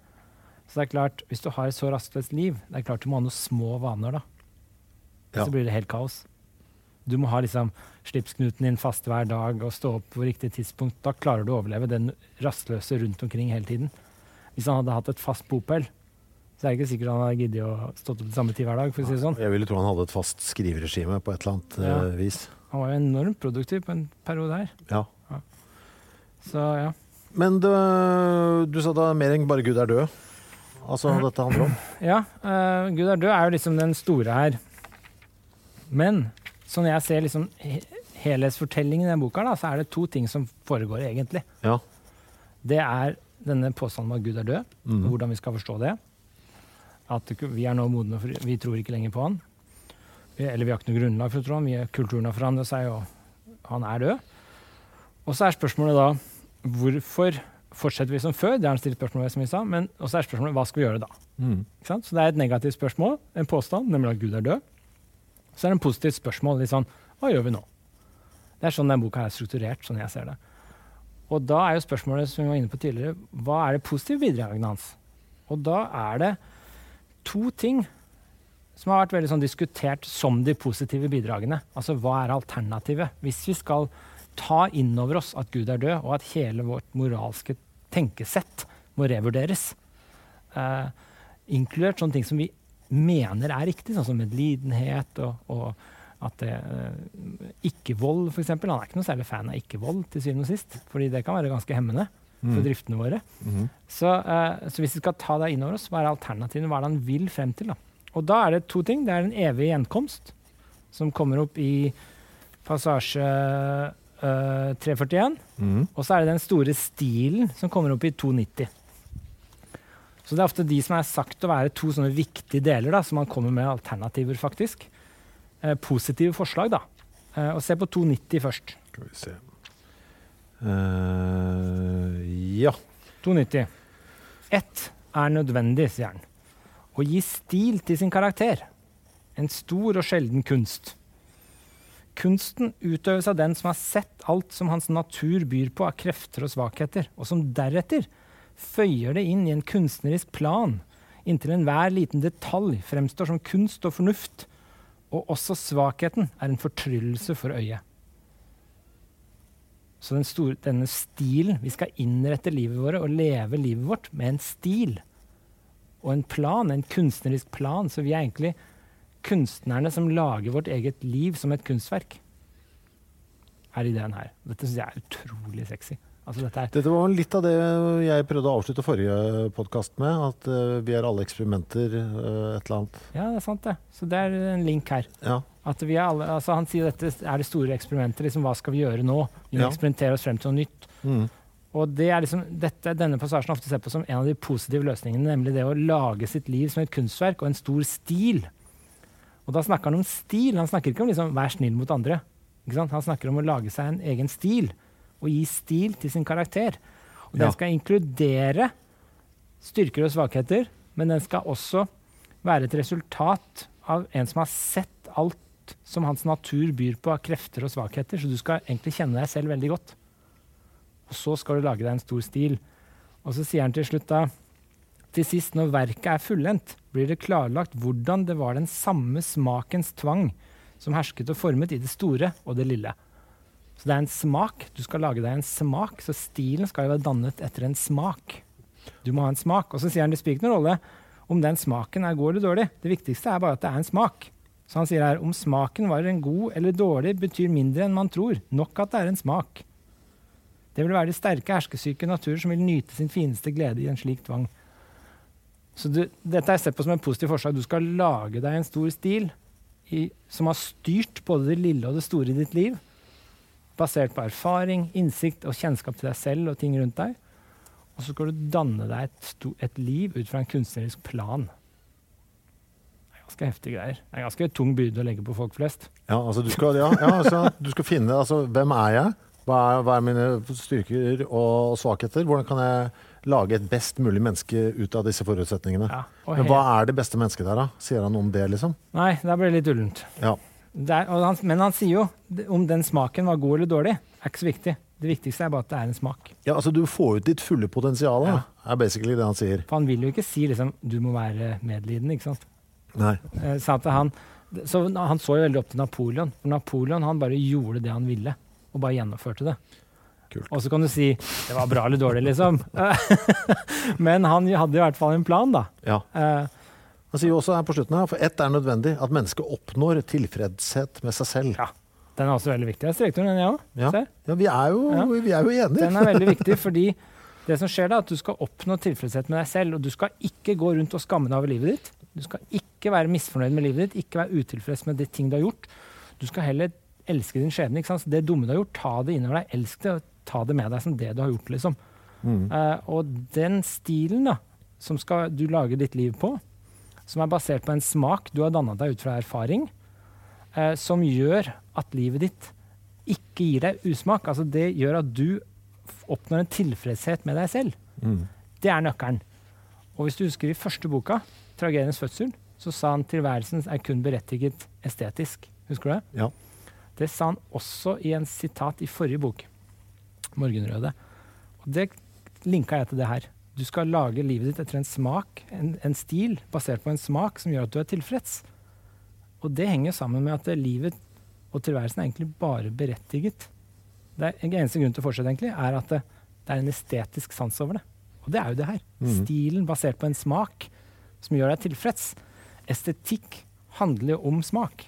Det handler om liksom denne tilfredsstillelsen du får i en god smak. Da. Det det som et estetisk fenomen. Og så drar han jo for så vidt inn dette Gud død-aspektet i det også, fordi du skal ta med deg dine gode og dårlige sider, altså det du på en måte ikke liker ved deg selv, og det jo skammen. Ja. Som jo som han mener litt sånn projisert greie. Bare godta det, i stedet for å altså, sånn, det har du gjort, den har du vært. Dra med det, forbedre det til noe annet. Ja. Litt usikker på når han ser for seg at denne store studeringen skal foregå, når i livet. Når vi modne nok til å se på oss selv og legge en plan. Det sant. Og det var jo det jeg litt sånn mislykket avsluttet med, når du avsluttet med sånn flott forrige gang. Så avsluttet jeg litt sånn mislykket med denne ene eksempelet på at du kanskje du ser tilbake og innser at du kanskje har valgt feil. Ikke sant? Altså du burde ha hengt med de folka du unngikk når du var ung, for det var der du egentlig ville være. Ja. Sier han i forrige bok. Litt sånn trist tilbakeblikk. Ja. Og det jo også connecta. Det også forbundet med det her. At du skal liksom være tilfreds med den stilen du har utlevd gjennom ditt liv, og dannet ditt liv på. Og da skal du ikke se tilbake med skam og skyld og sånn. For det det livshemmende. Skam og skyld negativt. Ikke sant? Du skal bare omfavne det og elske din skjebne på godt og ondt. Det eneste du kan gjøre noe med fremtiden. Prøve å lage noe der. Ja, du skal lage, danne noe, skape noe. Det liksom det, og det at det gir deg en tilfredshet og en stil, og basert på en smak som gir deg en tilfredshet, det liksom den estetiske berettigelsen for livets tilværelse. Da. For å det hele tatt være til. Det ganske heftige greier, synes jeg. Da. Veldig. Jeg synes det utrolig vakkert at vi kunstnerne, og livet vårt kunstverket. Men igjen da, Gud bedre hva hadde han tenkt i dag om når han ser dette i sin mest ekstreme form i sosiale medier, hvor alle på en måte presenterer et bilde av seg selv. Altså, hva hadde han tenkt? Han hadde jo blitt lagt inn lenge før han ble. Ja, men altså, det hadde jo vært ja. Nei, jeg tror ikke han har vært fornøyd i dag. Altså. Nei. Jeg tror ikke han hadde kommet gjennom noe som helst. Han ble plukket på PP-tjenesten på barneskolen, ikke sant? Og aldri fått åpne en egen konto og fått en verge tidlig. Det også viktig å huske her, faktisk, og det synes jeg litt viktig, at det jo ingen som leser bøkene til Nietzsche på dette tidspunktet. Nei, det få. Altså, det så jeg et eller annet sted, altså, det sjelden han selger 3-sifra. Ja. Altså, det under 100 eksemplarer og sånn som blir solgt av dette her. Så dette en mann som skriver til seg selv, altså. Ja. I stor grad. Og det veldig interessant, fordi det jo den ensomheten som hele Zarathustra-karakteren bygd på. Altså han driver for seg selv, og så går han ned og roper litt blant folk, men de hører ikke etter, og så går han opp igjen hula si. Og det jo det som skjer med Gud død. Han sinnssyke går ned og roper litt, og så det ingen som hører etter, og så kaster han lanterna og går unna, fordi dette var håpløst. Dette en incel uten internettilgang, som bare klorer ned noen rasende notater. Vi må ha det i bakhuet her. Ja. Men jeg tror det noe frigjørende. Jeg tror ikke han hadde lykkes. Altså, Nietzsche hadde ikke blitt så interessant som han hvis han hadde masse venner. Nei, overhodet ikke. For hvis han ikke satt alene og surmula, så hadde ikke det kommet frem, for da hadde han plutselig blitt litt sånn hatt det bra. Og når folk har det bra, så gidder du ikke å gjøre noe veldig nytt og spennende. Det å ha det bra jo roten til alt vondt. Det som veldig pussig for meg, og når jeg leser dette her, akkurat det kapitlet vi var innom, ikke sant? Med, altså, ikke ha en stil, men med på en måte å ha en klar plan da. For dette jo en øvelse som jeg praktiserer ganske ofte selv. Ja, det setter meg ned, skriver vet du hvordan vil et ideallivet mitt se ut om 2 år? Skriver ned på et ark, altså, hvordan vil jeg at hvordan skal dagen min se ut? Det ikke så lenge siden jeg skrev opp 2022. På et ark 2022, og så bare sånn, hvordan skal dagen se ut for en optimal dag for meg? Hva den? Og det jo så overkommelig, vet du, at det jo... Hva da? Hæ? Hva den optimale dagen? Vil du vite det? Ja. Det stå opp klokken 7, ha radiosending hjemme. Men du måtte ha 9 timers søvn, så da må du legge deg klokka... Ja, jeg legger meg tidlig. 10? Stå opp, ja, i hvert fall. Jeg stå opp klokken 7, ha en eller annen form for morgenradio fra mitt eget hjem, fra 8 til 9, spise litt mat da. Gå ut og trene litt. Gå hjem, forberede podcast, spille gitar, ferdig. Det På kvelden da? lese, se på noe... Så du har en livesending fra hjemmet ditt klokka 9? 8 til 9, ja. 8 til 9, og så Jeg ferdig 9. trener du, og så forbereder du en podcast som du ikke spiller inn den dagen. Ja, altså den kommer jo da, når den ligger sånn i tillegg. Dette dette basedagen som man legger på da, ikke sant? Innimellom så det noen bandøvinger og sånn forstyrrende elementer, ikke sant? Som kommer der. Men dette basen i mitt liv. Og der skal faen hakke meg være. Det oppnåelig. Det ikke store krav jeg stiller til livet, ikke sant? Men denne øvelsen gjør jeg støtt og stadig. Og så lager jeg også sånne lister. Og jeg skriver ned, ok, hva det som faktisk får meg til å føle meg bedre på den siden? Hva det som får meg til å føle meg dårligere der? Så bare, men herregud, det kan jeg bare stryke ut. Og så slutter jeg en eller annen jobb, eller avskaffer et eller annet jeg holdt på med. Slutter å ringe han og sånn, ikke sant? Ja, men det der gjør jeg cirka 1 gang i året. Og det føler jeg veldig i tråd med den lille kapitlet jeg akkurat leste da.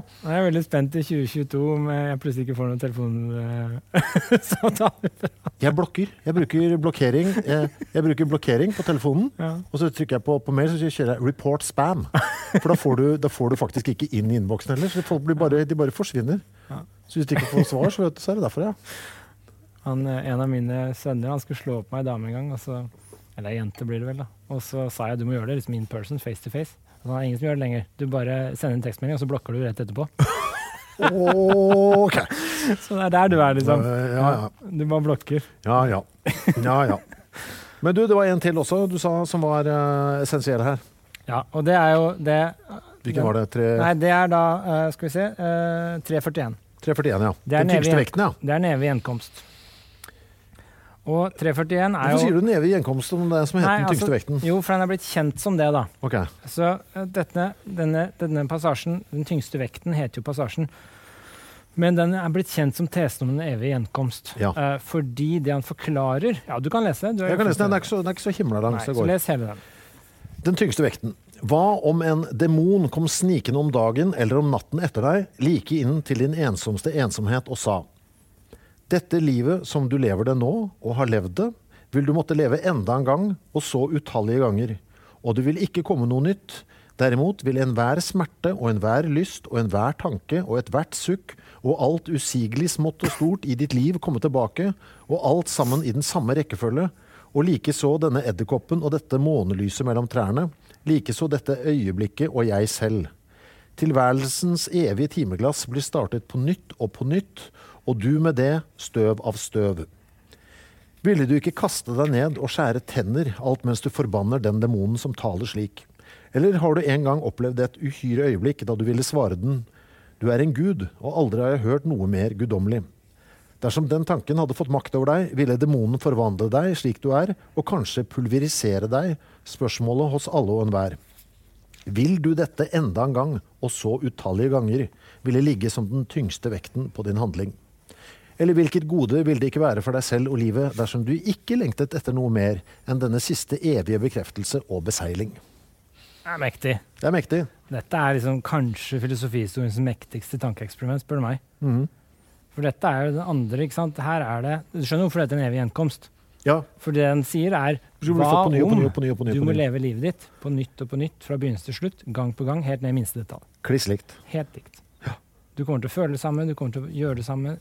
Alt helt likt. Det vel Greyhound Dogs? Groundhog Day. Groundhog Groundhog Day, ja. Den filmen handler vel om det, men der er det vel litt sånn han... Der kan han liksom justere seg selv, og han vet at han har gjort det også. Jeg har aldri sett den, men jeg har blitt fortalt at det er bøssen. Men i hvert fall det er en evig gjenkomst at du skal gjenleve alt. Og hva er det her sier egentlig? Jo, det sier jo et positivt forslag, ikke sant? Hva om, sier han, det her skjer? Ville du da kaste deg ned på knærne og grått, eller ville du liksom ropt opp yes? Fordi hvis du kaster deg ned på knærne og sier shit, jeg må leve det om igjen, da er det noe du ikke er tilfreds med. Da er det noe i livet ditt du mener er feil. Og hvis du roper opp yes, så er du fornøyd. Og det er den siste, ikke sant? Det er målet, idealet. Å kunne ønske at dette livet jeg har levd, det skal jeg leve om igjen. Og det betyr ikke, tror jeg da, det er mange måter å tolke det på selvfølgelig, men det betyr ikke at det livet ikke skal ha noe smerte. Det betyr ikke at det livet ikke skal ha noen nedturer. Det betyr at du skal kunne se alt som skjer av opp- og nedturer, i detaljer, i det minste og det store, lille og det store, og så skal du kunne omfavne det og tenke, dette her er meg. Dette vil jeg leve, sånn er det, og sånn... Det er verdt det tross alt. Ja, dette kan jeg liksom embrace og ta inn over meg og leve om igjen. Da er du fornøyd. Og dette er jo et ideal selvfølgelig, men det er på en måte et positivt forslag, litt som den store stilen. Du skal kunne gjennomføre livet ditt med stil og smak, og elske det. Eller å være fornøyd med det. Og her er det liksom, du skal ikke bare gjøre det, du kan i tillegg liksom ønske å gjenta det, og tenke at dette er bra. Og du skal jo også da ha med deg, ikke sant, at du kommer til å angre på ting også. Så hvis det var noe kjipt som skjedde, ikke sant, som gjorde at du ble veldig mye bedre etterpå, på noe annet, så er det verdt det, ikke sant? Det er med i tegninga. Du ønsker deg ikke et liv uten smerte. Det er jo helt meningsløst. Du må ha med de nedturene. Så dette er en ekstremt mektig tanke, da. Og hvis du tenker over livet ditt, altså det er jo ingen som ville ropt yes. Fordi husk, i minste detalj. Den ene dumme tingen du sa som gikk og gnagde på deg. Orker ikke. Nei. Altså tanken på det er utholdelig. Så det er liksom, det er jo helt, altså det er helt sykt tankeeksperiment. Og dette går igjen i Zarathustra-boka vi skal lese neste uke. Det går igjen et par steder senere, men igjen, som du sa var inne på tidligere, snakker veldig lite om akkurat dette tankeeksperimentet. I notatenboka hans, som ikke ble publisert, men som ble utgitt senere etter at han var død, altså i dagbøkene hans, så snakker han om den her i flere varianter. Inkludert et eksempel hvor han diskuterer det rent sånn i fysikk, altså sånn der, at er det uendelig med tid, men endelig med materie, så vil alle sammensetninger av materien oppstå på et eller annet tidspunkt. For det er uendelig med tid. Det er litt som hvis du har uendelig med tid, og du setter en ape foran et tastatur, så vil den før eller siden skrive Shakespeare samlede verker. Fordi det er endelige kombinasjoner, så alle vil måtte skje, hvis ingenting er rigget feil, da. Hvis alt er tilfeldig. Og det samme snakker han om i fysikk, da. At hvis universet er uendelig i tid, men har endelig materie, så vil alle kombinasjoner skje, og ikke bare en gang, men uendelig mange ganger. Men det er liksom i dagbøkene hans, da. Det interessante her er jo mer sånn eksistensielt, altså dette er et regulativt ideal da, for livet ditt. Det er en veldig kul bok, som faktisk er den boken jeg har kjøpt flest ganger i mitt liv. David Eagleman, som heter, han hva blir det på norsk? Neuroscientist. Jeg tror du ga den til meg en gang. Ja, det har jeg. Den har jeg kjøpt flest ganger. Han kjører jo, som heter 40 Stories from the Afterlife, hvor han da kommer opp med 40 kjempekorte historier om hvordan et eventuelt etterliv ville sett ut. Og da har han jo tatt en som er den. Altså at du bare du lever litt kliss. Altså han har 40 forskjellige varianter hvordan et etterliv ville være. Og alle sammen ender opp med at vet du hva, jeg tar det jeg har. Er det der han har at du blir en hest? Sakte, men sikkert. Og i neste livet vil jeg bli en hest. Og så mister du ideen om hvorfor du skal bli en hest til å begynne med, fordi du ble en hest. Du er blitt en hest, ja. Den er der. Ja. Han har mye sånne fine ting der. Og også at en av historien så skal du leve livet ditt en gang, men du bare komprimerer det. Altså, du gjør unna all spisinga i en skjerv, all dritinga i en skjerv, all sovinga i en skjerv, og så all tannpussen. Altså, du gjør det unna en og en. Og det blir også et helt verdiløst. Men hvilke rekkefølge ville du gjort det da? Da ville du gjort unna alt det kjipe først, vil jeg. Ja, jeg er jo gæren. Eller vil du fordele det Du er ikke gira på en sånn 12 timer lang orgasme på slutten heller. Det blir jo helt forferdelig det også. Det er jo mye grusomt der. og Gud hjelp, slutt. Altså, alt selv det blir fælt, ikke sant? Eller le i 12 timer da, det er forferdelig. Nietzsche-podcast derimot, det kunne vi gjort i 12 timer. Det kunne vi gjort i 12 timer. Ja, men den er veldig god, altså. Det er et veldig fint, jeg liker jo den tyngste vekten, som synes jeg er en veldig fin titel. Ja, altså, men disse to tingene, da, den store stilen og den tyngste vekten, hva den het, det er jo liksom de to positive forslagene, da. Fordi som vi var inne på tidligere, hvis vi skal forkaste Gud og alt det medfører, hva skal vi ellers gjøre? Jo, dette er de to kanskje positive forslagene kommer i boka, da. Ja. Se livet ditt under et hele og tenke hva kunne jeg gjort annerledes. Ha en plan da, om å bli best mulig. Ja. Dette er jo i tråd med din filosofi også, og din bok Meningen med livet. Nei, kanskje derfor jeg liker det. Ja, men det er jo det, hvor du sier at forbedring er liksom meningen med det, eller? Men, ja. Så dette er det som gjør den boka her så viktig, da. Ja. Og utrolig mye innflytelse på vestlig kultur, liksom, denne evige gjenkomstideen. Men det var riktignok ikke han som hadde den først. Han refererer visst nok i dagbøkene sine til noen andre som sa noe lignende først og sånn, men det er han som liksom har gjort den kjent, da. Ja. Og så den evige gjenkomsten. Store stilen er kanskje litt mindre kjent. Den er ikke så populær, liksom, men det med at Gud er død, da. Dette er jo på en måte virkelig det som har gjort han stor, da, og stor innflytelse. Men da ser du også at boka har jo en tråd. Det er liksom tesen Gud er død, og derfor, hvorfor driver vi fortsatt og later som han lever? Og så er det, hva skal vi gjøre? Hva er alternativet? Og så er det jo da med positivt fortegn her, da, ikke sant? Som går igjen fra titelen og hele veien, fordi han sier ikke dette som et megastort problem, og bare sånn, kom igjen folkens. Det er litt sånn, nå la oss prøve å gjøre noe her. Nå er vi så i gang, vi er enige om at Gud er død, kom igjen, la oss få gjort noe ordentlig. Så derfor den er jo kanskje litt munter, frydelig. Jeg synes det. Men den er også, jeg vet ikke, jeg leser alltid Nietzsche som sånn optimistisk gladsak. Jeg vet ikke hvorfor, er det bare meg? Ja, men dette er jo, jeg synes den her var jo virkelig det mest optimistiske. Han har flere konkrete tips her, altså. Ja. Jeg har skrevet opp en annen her, som er på de minste ting. På 364, da lo jeg godt nemlig. På hvordan man skal hvordan man skal klare å omgås mennesker, hvis man er litt sånn asosial. Ja, 364. Ja, jeg bare hopper inn sånn på midten her. Og hvor vanskelig det er å fordøye medmenneskene, sier han her. Og så kommer han med tipsene. Første prinsipp. Å mobilisere sitt mot som ved en ulykke. Forsyne seg tappert, beundre seg selv i den situasjonen. Plassere motviljen mellom tennene, stappe kvalmen i halsen. Det er første prinsipp. Annet prinsipp. Å forbedre medmennesket når du sitter og prater med det, ikke sant?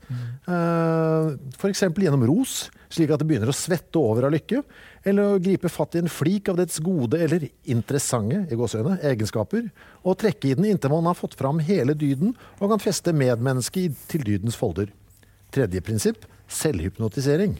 Å stirre stivt på omgangsobjektet, som på en glassaktig knapp, inntil man derved slutter med å oppleve lyst og ulyst, sovner inn ubemerket, blir stiv for holdning.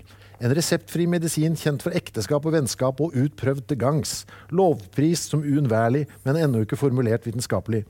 Medisinens populære navn, tålmodighet. Der er det noe god. Også i ekteskapet skal du drive med selvhypnotisering. Ja, da skal du bare stirre på partneren som på en glassaktig knapp. Til du slutter å oppleve lyst og ulyst, sovner inn ubemerket, blir stiv. Så, her er den fin da. Men der er han jo morsom, ikke sant? For han vet jo at det der er gøyalt når han skriver det. Han nekter å tro noe annet. Tror du ikke det? Nei, han er kjempemorsom. Det var så deilig også, det var så konkret. Det er jo mange han har jo, vi må jo si noe om kvinner og menn her også. Ja, for nå begynner han jo med kvinner og menn utover, og det er mye kvinner og menn, og han er jo sett på som litt sånn nedsettende overfor kvinner. Men en annen ting, han er veldig positiv til jøder i en bok her. Kjempe. Ja, han skryter av de, han sier de er helt fantastiske, intelligente, de er mye flinkere enn oss. Han skylder på, all logikk skylder vi dem. Ja. For de har vært så flinke til å måtte begrunne alt, fordi ingen stoler på dem. Ja. Så han er veldig positiv til det. Og han mener at de er mye smartere og flinkere enn oss på det meste. Han sier også, jeg synes det er veldig bra at han også får, jeg tror han må lese den her, i hvert fall når du tenker på at liksom, han liksom så koblet opp mot nazismen etterpå da. Hvor er det? På slutten av 348. Det snakker vi om det med logikk og sånn. Og så skriver han noe helt konkret. Europa jødene en stor takk skyldig nettopp med hensyn til logikkens triumfer eller rensligere vaner med hodet. Særlig tyskerne, denne beklagelsesverdige, ufornuftige rase, skal være takknemlige. Ennå i dag det en hovedoppgave å vaske hodet på dem. Overalt der hvor jødene har oppnådd innflytelse, har de lært andre å gjøre finere distinksjoner og foreta skarpere slutninger og skrive klarere og renere. Det har alltid vært deres oppgave å bringe et folk til fornuft. Ja. Det jo skamros. Ja. Og med kjeft på tyskerne i samme slenge. Ja. Og et annet sted så disser han tyskerne skikkelig. Han sier bare dette folk som eneste de opptatt av nasjonalisme og rasehat. Han disser de. Ja, ikke sant? Så her han veldig på den her han veldig ikke-nazist. Veldig. Ja. Veldig. Men et par ting om kvinner og menn som litt morsomt der, da. Eller jeg vet ikke om det morsomt, men det faktisk... Jo, visst det morsomt. Det litt interessant, da. Så det han sier om kvinner her, 2-3 steder jeg har notert. 68 sier han vilje og villighet. For det som litt interessant, hvis man leser feministisk teori og sånn, altså han bruker veldig denne klisjeen som skiller begrepene om det mannlige og det kvinnelige veldig. Så han sier her, i 68 så sier han, mannens måte vilje. Kvinners villighet. Ja. Og ideen her ikke sant? Altså det mannlige det aktive, mens det kvinnelige det passive. Så dette klisjeen med at menn ser, mens kvinner blir sett. Det aktiv-passiv. Som veldig den stereotypiske mannlige, kvinnelige kjønnsrollene. Og dette gjentar seg mange steder. 363 har noe masse av det. Og i 71 går han videre og sier noe av det samme. Nei, i 71 han veldig faktisk, han veldig empatisk overfor kvinner i 71. Det var derfor jeg hadde strekt under den. Om den kvinnelige kyskhet. Ja. Så han sier jo her at det noe helt, nå skal jeg lese litt her, det noe helt forbausende og uhyrlig i oppdragelsen av de fornemme kvinner. Ja, kanskje finnes det ikke noe mer paradoksalt. Hele verden enig med å oppdra dem så uvitende som mulig i erotiske ting, og å påføre deres sjeler en dyp skam for den slags. Dessuten at deres sjeler skal svare med kontant avvisning og flukt ved den minste antydning til sex. Kvinnens hele ære står i grunnen på spill bare her. Hva kunne man ikke ellers tilgi henne? Bare hun ikke løssluppen, liksom. Men på dette punkt skal hun forbli uvitende like inni sitt hjerte. De skal ha hverken øyne, ører, ord eller tanker for dette onde, i gåsetegn. Og så går han videre og så sier han, man har her sannelig laget en sjeleknute som savner sidestykke. Ikke sant? For kvinner skal på en måte ikke ha noe med det å gjøre. Ja. Men på en annen måte, så... jeg burde jo lese sist her da. Som med et gyselig tordenslag å bli slengt inn i virkeligheten og kunnskapen i og med ekteskapet, nærmere bestemt gjennom den som de elsker og holder av aller mest, og ta kjærlighet og skam på fersk gjerning i motsigelsen. Måtte oppleve i samme nu, henrykkelse, offer, plikt, medlidenhet og forskrekkelse over det uventede naboskap av Gud og dyr og mye annet. Poenget at han sier da, at man oppdrar kvinnen til liksom kyskhet på den ene siden, og så blir hun kastet inn, og skal ikke vite noe om sex, skal si nei til alt, og så blir hun kastet inn i ekteskapet, hvor hun må liksom utføre alle disse dyder. Umiddelbart. Ja, og dette en sjeleknute uten sidestykke. Fordi på den ene siden skal hun liksom ikke ha noe med det å gjøre, men på den andre siden så skal hun. Så her han veldig empatisk, faktisk. Ja. Han skjønner liksom dilemma. Ja. Det tvetydighetene hele tiden. Og han jo veldig opptatt av det fysiske, at vi må liksom anerkjenne oss alt som av liksom sånn, alt kroppslig. Det har jo vært hele veien. At du ikke skal, igjen dette med skam da. Få bort skambiten av det. 363 var den andre da. Var den her. Der har jeg også 1 million overstrekninger her. Der jo mye som ikke greit. Her snakker han om kjærligheten også. Hvordan hvert kjønn har sin fordom om kjærligheten. Har du noe du vil lese? Jeg har et par ting. Ja, jeg har masse. Bare begynn, du skal se om det matcher. For han snakker jo her om liksom at kvinnen skal overgi seg, egentlig. Ja. Hun skal liksom gå opp i å overgi seg, mens mannen ikke gjør det. Så igjen det litt den der aktive passive, ikke sant? Som den tradisjonelle kjønnsrollene som studeres mye i feministisk teori. Da. Hvordan kvinnen blir definert som liksom dette som skal bli sett og skal oppgi ting, mens mannen er den aktive som skal se og gjøre ting. Kvinnen vil bli tatt, antatt som besittelse. Hun vil gå opp i begrepet besittelse, besatt. Ja. Følgelig vil hun ha en som tar, som ikke gir seg selv opp og bort, men som tvert imot skal gjøres rikere i seg selv, gjennom tilveksten i kraft, lykke, tro, som kvinnen gir ham i sin kjærlighet. Kvinnen overgir seg, mannen vokser. Det er et veldig tradisjonelt, da. Ja. Og så sier han videre, akkurat på det du sa, jeg tenker at det er umulig å komme unna denne naturmotsetningen. Og det er veldig interessant, fordi da essensialiserer han det. Han sier ikke bare sånn, her er det en tendens, men den bør vi forandre på. Han sier, dette er essensielt. Dette går ikke an å gjøre om på. Nei, sånn er det bare. Ja. Dette er en av de låste tingene. Han sier rett over, dersom begge kjønn av kjærlighet skulle gi avkall på seg selv, altså hvis begge skulle gjøre som kvinnen da, så ville det oppstå, nå vel, jeg vet ikke hva, kanskje et tomt rom. Altså da ville kjønnskampen opphøre. Og da ville det bare bli, det blir som to motmagneter, liksom. Så det er ganske sånn, han essensialiserer det kvinnelige og det mannlige, og sier at det er umulig å gjøre noe med. Det er ganske tradisjonelt, da. Veldig mange vil si, ja, det har tradisjonelt vært tenkt sånn, men dette bør og kan vi forandre på. Men det er ikke han noe særlig fan av. Mann og kvinne forstår kjærlighet forskjellig. Det hører med til betingelsene. Det er bare låst der. Så det er klart. Ja. Altså han har jo da, ikke sant, du skrev jo det, at han har, du sa det med det, at det siste boka er jo da skrevet etter, på en måte, alt mulig. Og jeg synes det er litt sånn søtt at han på 379 sier, det er ingen misantrop som har skrevet denne boken. Bare så det er klart, liksom. Det må han bare få sagt, at han er ikke det. Menneskehatet i dag er for kostbart. For å hate slik man tidligere hatet menneske, helt og fullt uten fradrag, helhjertet, ut fra hatets hele og fulle kjærlighet, da måtte man gi avkall på det å forakte. Og hvor mye fin glede, hvor mye tålmodighet, hvor mye godhet kan vi ikke takke nettopp vår forakt for? Det er så vanskelig å lese, ass. Først begynne å si, det er ikke noe misantrope som skrev dette her. Og hvor mye kan vi ikke takke nettopp vår forakt for? Det blir gæren han, vet du. Han forvirrer meg sånn. Hatet, sier han rett under, setter ting på samme nivå, setter ting som motsetning. I hatet finner vi ære, endelig. I hatet er det frykt, en stor og god del frykt. Ja.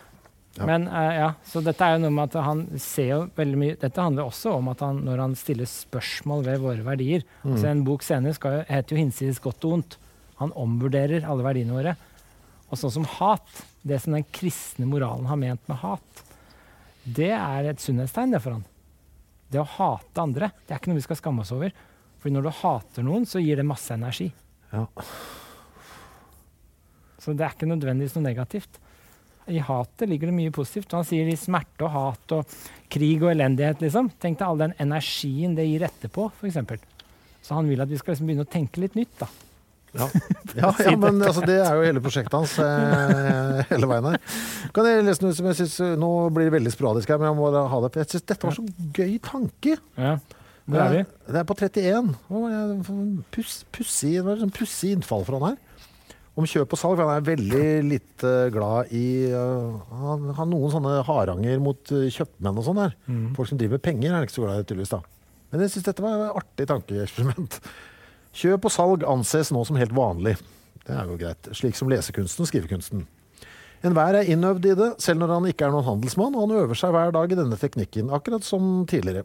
I tiden for den villere menneskelighet, da enhver var jeger og dag for dag øvde seg i jaktens teknikk. Den gangen var jakt helt vanlig, men ettersom jakt ble et privilegium for de mektige å fornemme, og dermed mistet karakter av det hverdagslige og normale, fordi jakt opphørte å være nødvendig og ble en sak for innfall og luksus, slik kan det en eller annen gang også bli for kjøp og salg. Det kan tenkes perioder i et samfunns liv da det ikke selges eller kjøpes, og da nødvendigheten av denne teknikk gradvis helt går tapt. Kanskje vil da enkelte mennesker som i mindre grad er underkastet loven for den allmenne tilstand, tillate seg kjøp og salg som om en opplevelsens luksus. Var ikke det en nusselig tanke, liksom? Nei. Så en eller annen gang i fremtiden skal vi bare, nei, nå skal vi gå og kjøpe noe greier, eller? Kjøpe og selge litt? Ja, det har vært moro. Han skulle vært på Store kjøpesenter. Ja, men det er så jævla nusselig. Men du blir litt sånn, jeg synes faktisk at han hadde noe der da, fordi altså, han Han vil rokke på alt, altså. Ja. Til og med kjøp og salg. Eller hva som jeg har sagt at det skal være... Ja, kanskje vi kvitter oss med det også? Kanskje det også blir borte?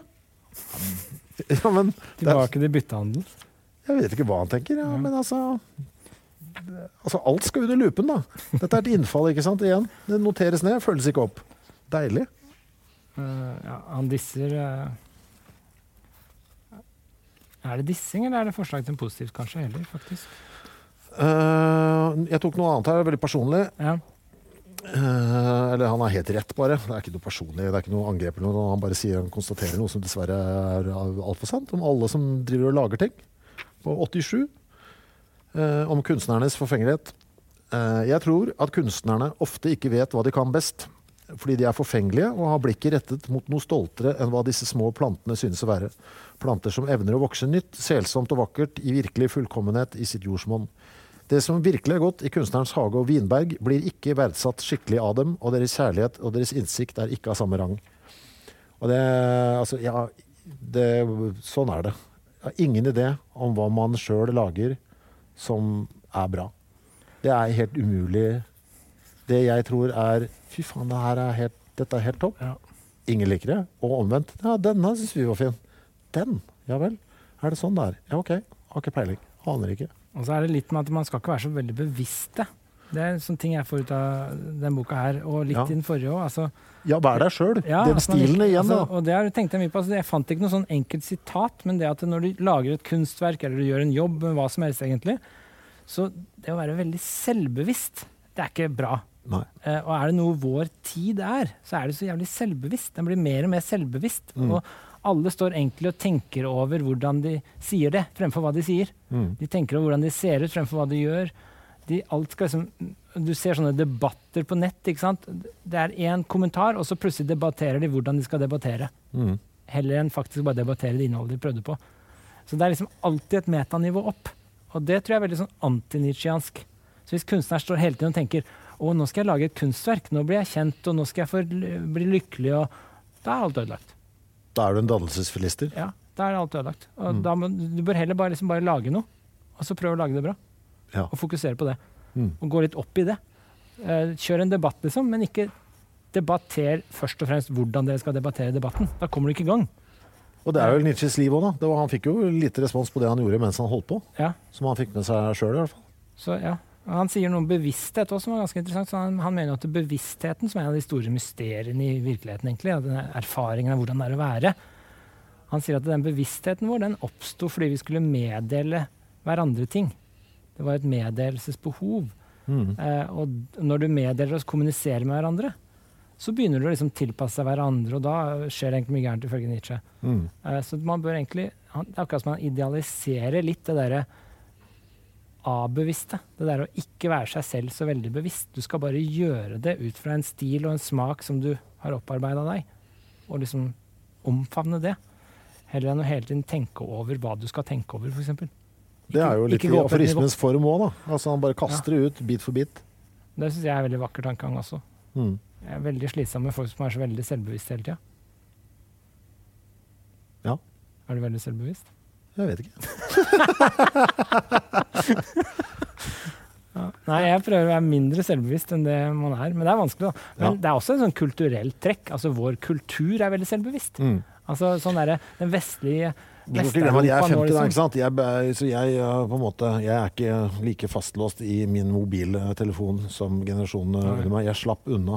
Jeg hadde sikkert vært en enda jævligere fyr. Og hadde jeg vokst opp i en tid hvor jeg kunne lagt ut alt jeg drev med på YouTube, så hadde det sikkert vært en sånn løk, ja. Men det er jo ikke bare personer, det er også kulturen. Altså, ja, for kulturen er jo det hele Vest-Europa liksom, nå driver og gransker seg selv. Ikke sant? Hvor kommer vi fra, hva var vi? Og det har vi alltid gjort på en måte, men det gjør det på en veldig sånn selvbevisst måte nå, som jeg tror Nietzsche ville synes var veldig negativ. Vi er ikke stolte over det vi gjør lenger, vi har ikke noe vi skammer oss mer enn vi er stolte, ikke sant? Jeg tror han ville sagt noe sånn som at vi bare skal liksom tenke på hva vi skal gjøre fremover, og ta det etter en stor stil, og gjøre det best mulig, i stedet for å dvele ved selvbevisst skam fra fortiden, liksom. Jeg tror Så jeg tror Nietzsche kanskje hadde mye å si akkurat der, da. Ja, og sikkert også nå i en sånn tid hvor på en måte folk blir stilt til rette for ting de gjorde for lenge siden, i underholdningsøyemed. Ja. Det tror jeg ikke han hadde likt i det hele tatt. For fortiden skal vi ikke dele med, vi skal fremover. Det handler om hva vi skal lage, det som skal skje. Så det å finne et gammelt videoklipp fra 1992, liksom, hvor man gjør et eller annet dumt, og så ta den opp igjen nå, det hjelper ingenting. Det er ikke veldig Nietzsche. Man bør heller bare gjøre noe bra nå. Det er i henhold til Guds idealer, det, å skamme seg over noe. Straff og skam og forbrytelse som bør liksom avskaffes, ifølge Nietzsche. Men det er en siste ting, kanskje. Er vi over på tida? Nei da, vi rekker en ting. Nei, altså, nummer 2. Nummer 2 allerede? Er også ganske viktig. Ja. Nummer 1 og 2 er faktisk litt viktig når jeg leste den for n-te gang. Ja. Ja, på slutten. Men lærerne, husk på det essayet om Schopenhauer som oppdrager, som vi leste i bok nummer 3. Ja. Han er jo veldig for at lærerne du skal ha deg, de skal vise deg en vei, men du skal ikke følge dem. De skal bare vise deg hvordan du kan finne din vei. Det er han veldig på lærerne. Og i nummer 2, paragraf 2, den intellektuelle samvittighet, så sier han den intellektuelle samvittighet mangler hos de aller fleste. Men han sier jeg gjør igjen og igjen den samme erfaring, og igjen stritter jeg likeledes mot den. Jeg vil helst ikke tro det, selv om det ligger så nær som overhodet mulig, men den intellektuelle samvittighet mangler hos de aller fleste. Og så sier han litt lenger ned. Men å stå midt i denne tingenes overensstemmende uoverensstemmelse, og tilværelsens hele underfulle uvisshet og mangetydighet uten å spørre, uten å skjelve av spørrebegjær og spørrelyst, ikke engang hate den spørrende, kanskje til og med more seg slapt over ham. Det er det jeg opplever som foraktelig. Så det han hater, ikke sant? For en bra formulering. Kanskje til og med more seg slapt over ham. Så det han hater er den der intellektuelle samvittigheten som mangler, altså det at vi bare aksepterer ting, og så er vi ikke interessert i å stille spørsmål ved det. Vi er ikke interessert i om det har noe for seg. Vi er ikke interessert i om det fremmer livet. Og vi gidder ikke engang å spørre når noen driver med noe dumt. Vi gidder ikke liksom å engang hate det å spørre. Han vil bare ha noe engasjement. Han vil ha liksom noe passion her. Igjen så kommer det jo fra det religiøse her, da, antageligvis, tror du ikke det? At vi ikke, altså, det er som et oppspark til det, tror du ikke det litt? At vi ikke har liksom spurt oss litt med det dumme der, eller? Nei, kanskje. Altså, det er jo på en måte første åpninga på boka her, så det er kanskje han begynner å varme oss opp til den tanken om at vi må våkne og begynne å stille spørsmål. Begynne å hate litt, for det er mye energi i det. Mens han finner det foraktelig, denne slappheten hos folk. Og denne lille manglende evne til å engasjere seg etter liksom noe viktig, da.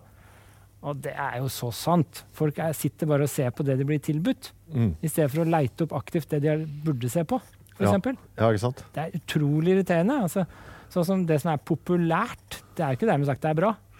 Det er liksom bare populært. Det er latskap egentlig for Nietzsche, ikke sant? Det er lett tilgjengelig, lett underholdende. Det er liksom sånn, det ser vi på, for da slipper vi å tenke. Det hater Nietzsche, ikke sant? Det synes jeg er veldig kult, da. Dette kaller han intellektuell uredelighet, da. Og dette er begynnelsen på den Schopenhauer som oppdrager essayet i uttidsmessige betraktninger som vi så tidligere. Hvor han sier, en reisende ble spurt hva det var han så hos folk rundt omkring i verden. Hva var gjengangeren? Og det var jo latskap. Ja. Det var liksom bare slapphet og latskap. Alle gjorde det som naboen. De orka ikke gjøre noe selv. Det er flokkmentaliteten, ikke sant? Det er bare det å gjøre som de andre, for det er så behagelig. Da slipper du kjeft. Mens for Nietzsche, han vil liksom, her skal det brytes løs og hates og elskes. Og da er det liksom ikke latskap lenger, og da blir du hatet, riktig nok, men det er masse energi i det. Og det kan være livsfremmende. Så det er flokkmentaliteten egentlig, han avskyr. Han har vært så bråkete fyr å ha hjemme hos seg. Altså, det er ikke et rolig sekund, liksom. Alt skal under lupen, og det skal bråkes og menes, og skal alltid være uenig. Jeg synes det er utrolig forfriskende, altså. Men jeg synes det er veldig riktig, da, dette med denne slappheten, liksom. Mye slapt, altså. Vi har snakket hele veien om at han var Wagner-fan og bryter med Wagner. Det er for øvrig her han gjør det litt sånn ordentlig grundig og litt sånn formulert da, på en eller annen måte. Ja. Ikke at jeg helt klarte å skjønne hva det var, men for de som veldig interessert i det, så er det her, så gjør han det litt sånn grundig her. Og forklarer det litt. Ja, altså, men det engasjerte meg ikke så veldig. Akkurat hvorfor. Han bryter med Schopenhauer og Wagner. Han sier jo på et tidspunkt at som litt morsomt, jeg vet ikke om du la merke til det, han sier at han misforstod Schopenhauer og Wagner, men det var ikke akkurat til ugunst for han, det var til fordel for dem. Så hvis han ikke hadde misforstått dem, så hadde han kommet enda dårligere ut. Så han misforstod dem, han beklager det, men det var faktisk til deres fordel. Nei, hva skal vi si? Skal vi oppsummere dette på noe vis, eller? Jeg synes altså... Jeg bare prøvde å finne et siste sitat man disser akademikere her, som jeg synes var litt personlig morsomt da. Ja. Jeg finner ikke igjen. Jeg vil si det. Nei, altså han sier at byråkrater altså de som har byråkrater som fedre, de blir selv byråkrater som regel, sier han. Ja. Byråkrater er jo ikke akkurat et rosende ord hos Nietzsche. Slik at han sier liksom at disse fleste akademikere og filosofer, de sitter bare som sånn regnskapsførere og fullfører jobben som fedrene deres har drevet med før dem. Og det er så sant om mye moderne akademisk filosofi. Nåtidig filosofi, liksom. Det er bare sånn, de sitter bare og fikser på noen sånne tekniske detaljer som noen andre har gjort før dem. De kommenterer en som kommenterte en. Ja. Det er jo egentlig helt meningsløst, ikke sant? Men jeg får lov til å si, jeg måtte bare si det. Men du vil jo si, det som slår meg her, han snakker på et tidspunkt så snakker han ganske varmt om gamle trossystemer, ikke varmt da, men han synes det er mye bedre, gamle trossystemer som tror på mange guder. Han er veldig imot sånn monoetisme, ikke sant? Eller hvordan du uttaler det. Det er altså bare ha én gud, ikke sant? Det synes jeg er helt latterlig, og synes det er ganske gøy med de andre da, som tror på mange guder. Ja. Og det synes jeg går igjen, og det binder den egentlig ganske fint sammen da, senere med at du skal liksom, som vi har vært inne på, du skal elske deg selv fullt og helt da, med det som er dårlig og bra. Det var det som var gøy også med det gamle gudesystemet, ikke sant? Du hadde sånn, de greske gudene er jo rasshøl, og de gjør ting i affekt og roter og surrer, ikke sant? Og du kan finne en du liker der, men han liker det ikke så godt, og så kan du sette det sammen til de var mer menneskelige da, på et eller annet Alle menneskelige emosjoner var representert med en gud, liksom. Ja. Ikke bare emosjoner, men da liksom fruktbarheten, krigen, sinne. Ja, ikke sant? Og det er det vi skal elske, ikke sant? Alt det vi faktisk er da, som menneske. Du skal være deg selv fullt og helt. Ja. Ikke tilpasse deg. Dette er jo Ibsen Brandt også, vet du. Det er det. Du skal gjøre det fullt og helt, ikke stykkevis og delt. Ja, jeg merket det. Men ja, så det er veldig gøy, jeg synes det. Og han har jo veldig sans for det greske guden, polyteisme, polyteistiske bildet, hvor det er mange guder. Han vil jo, og har noen tegn til at han har veldig sans for det norrøne gudebildet, ikke sant? Altså det er mange forskjellige. Og jeg tror det er helt riktig det du sier, men jeg tror også er slik at de gudene i sånne systemer, da, du tenker på det greske mytologi, så var de jo mye nærmere oss her i denne verden. Ja, de var jo så de blandet seg inn, de kom ned, de sendte folk opp igjen, hentet deg til dødsriket, sendte deg opp igjen. Altså det var en interaksjon mellom gudene som dro i strengene, og oss.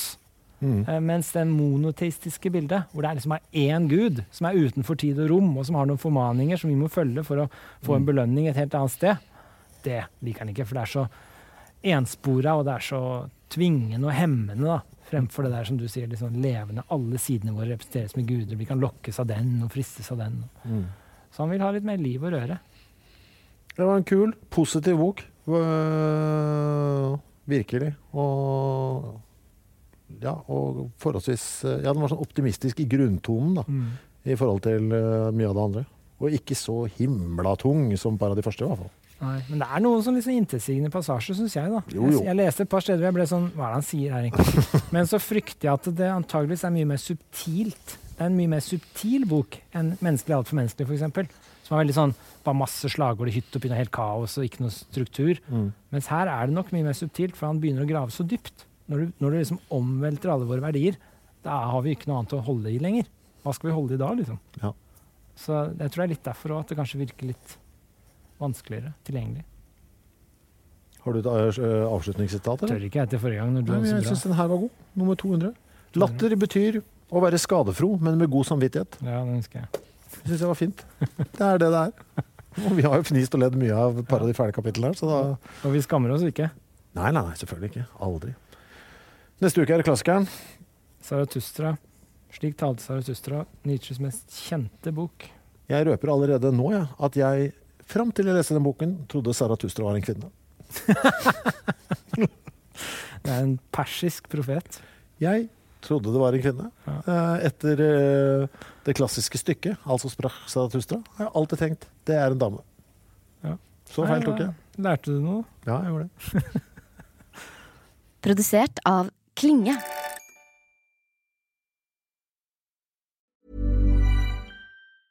Planning for your next trip? Elevate your travel style with Quince. Quince has all the jet-setting essentials you'll want for your next getaway, like European linen, premium luggage options, buttery soft Italian leather bags, and so much more. And is all priced at 50 to 80% less than similar brands. Plus, Quince only works with factories that use safe and ethical manufacturing practices. Pack your bags with high-quality essentials you'll be wearing for vacations to come with Quince. Go to quince.com/pack for free shipping and 365-day returns.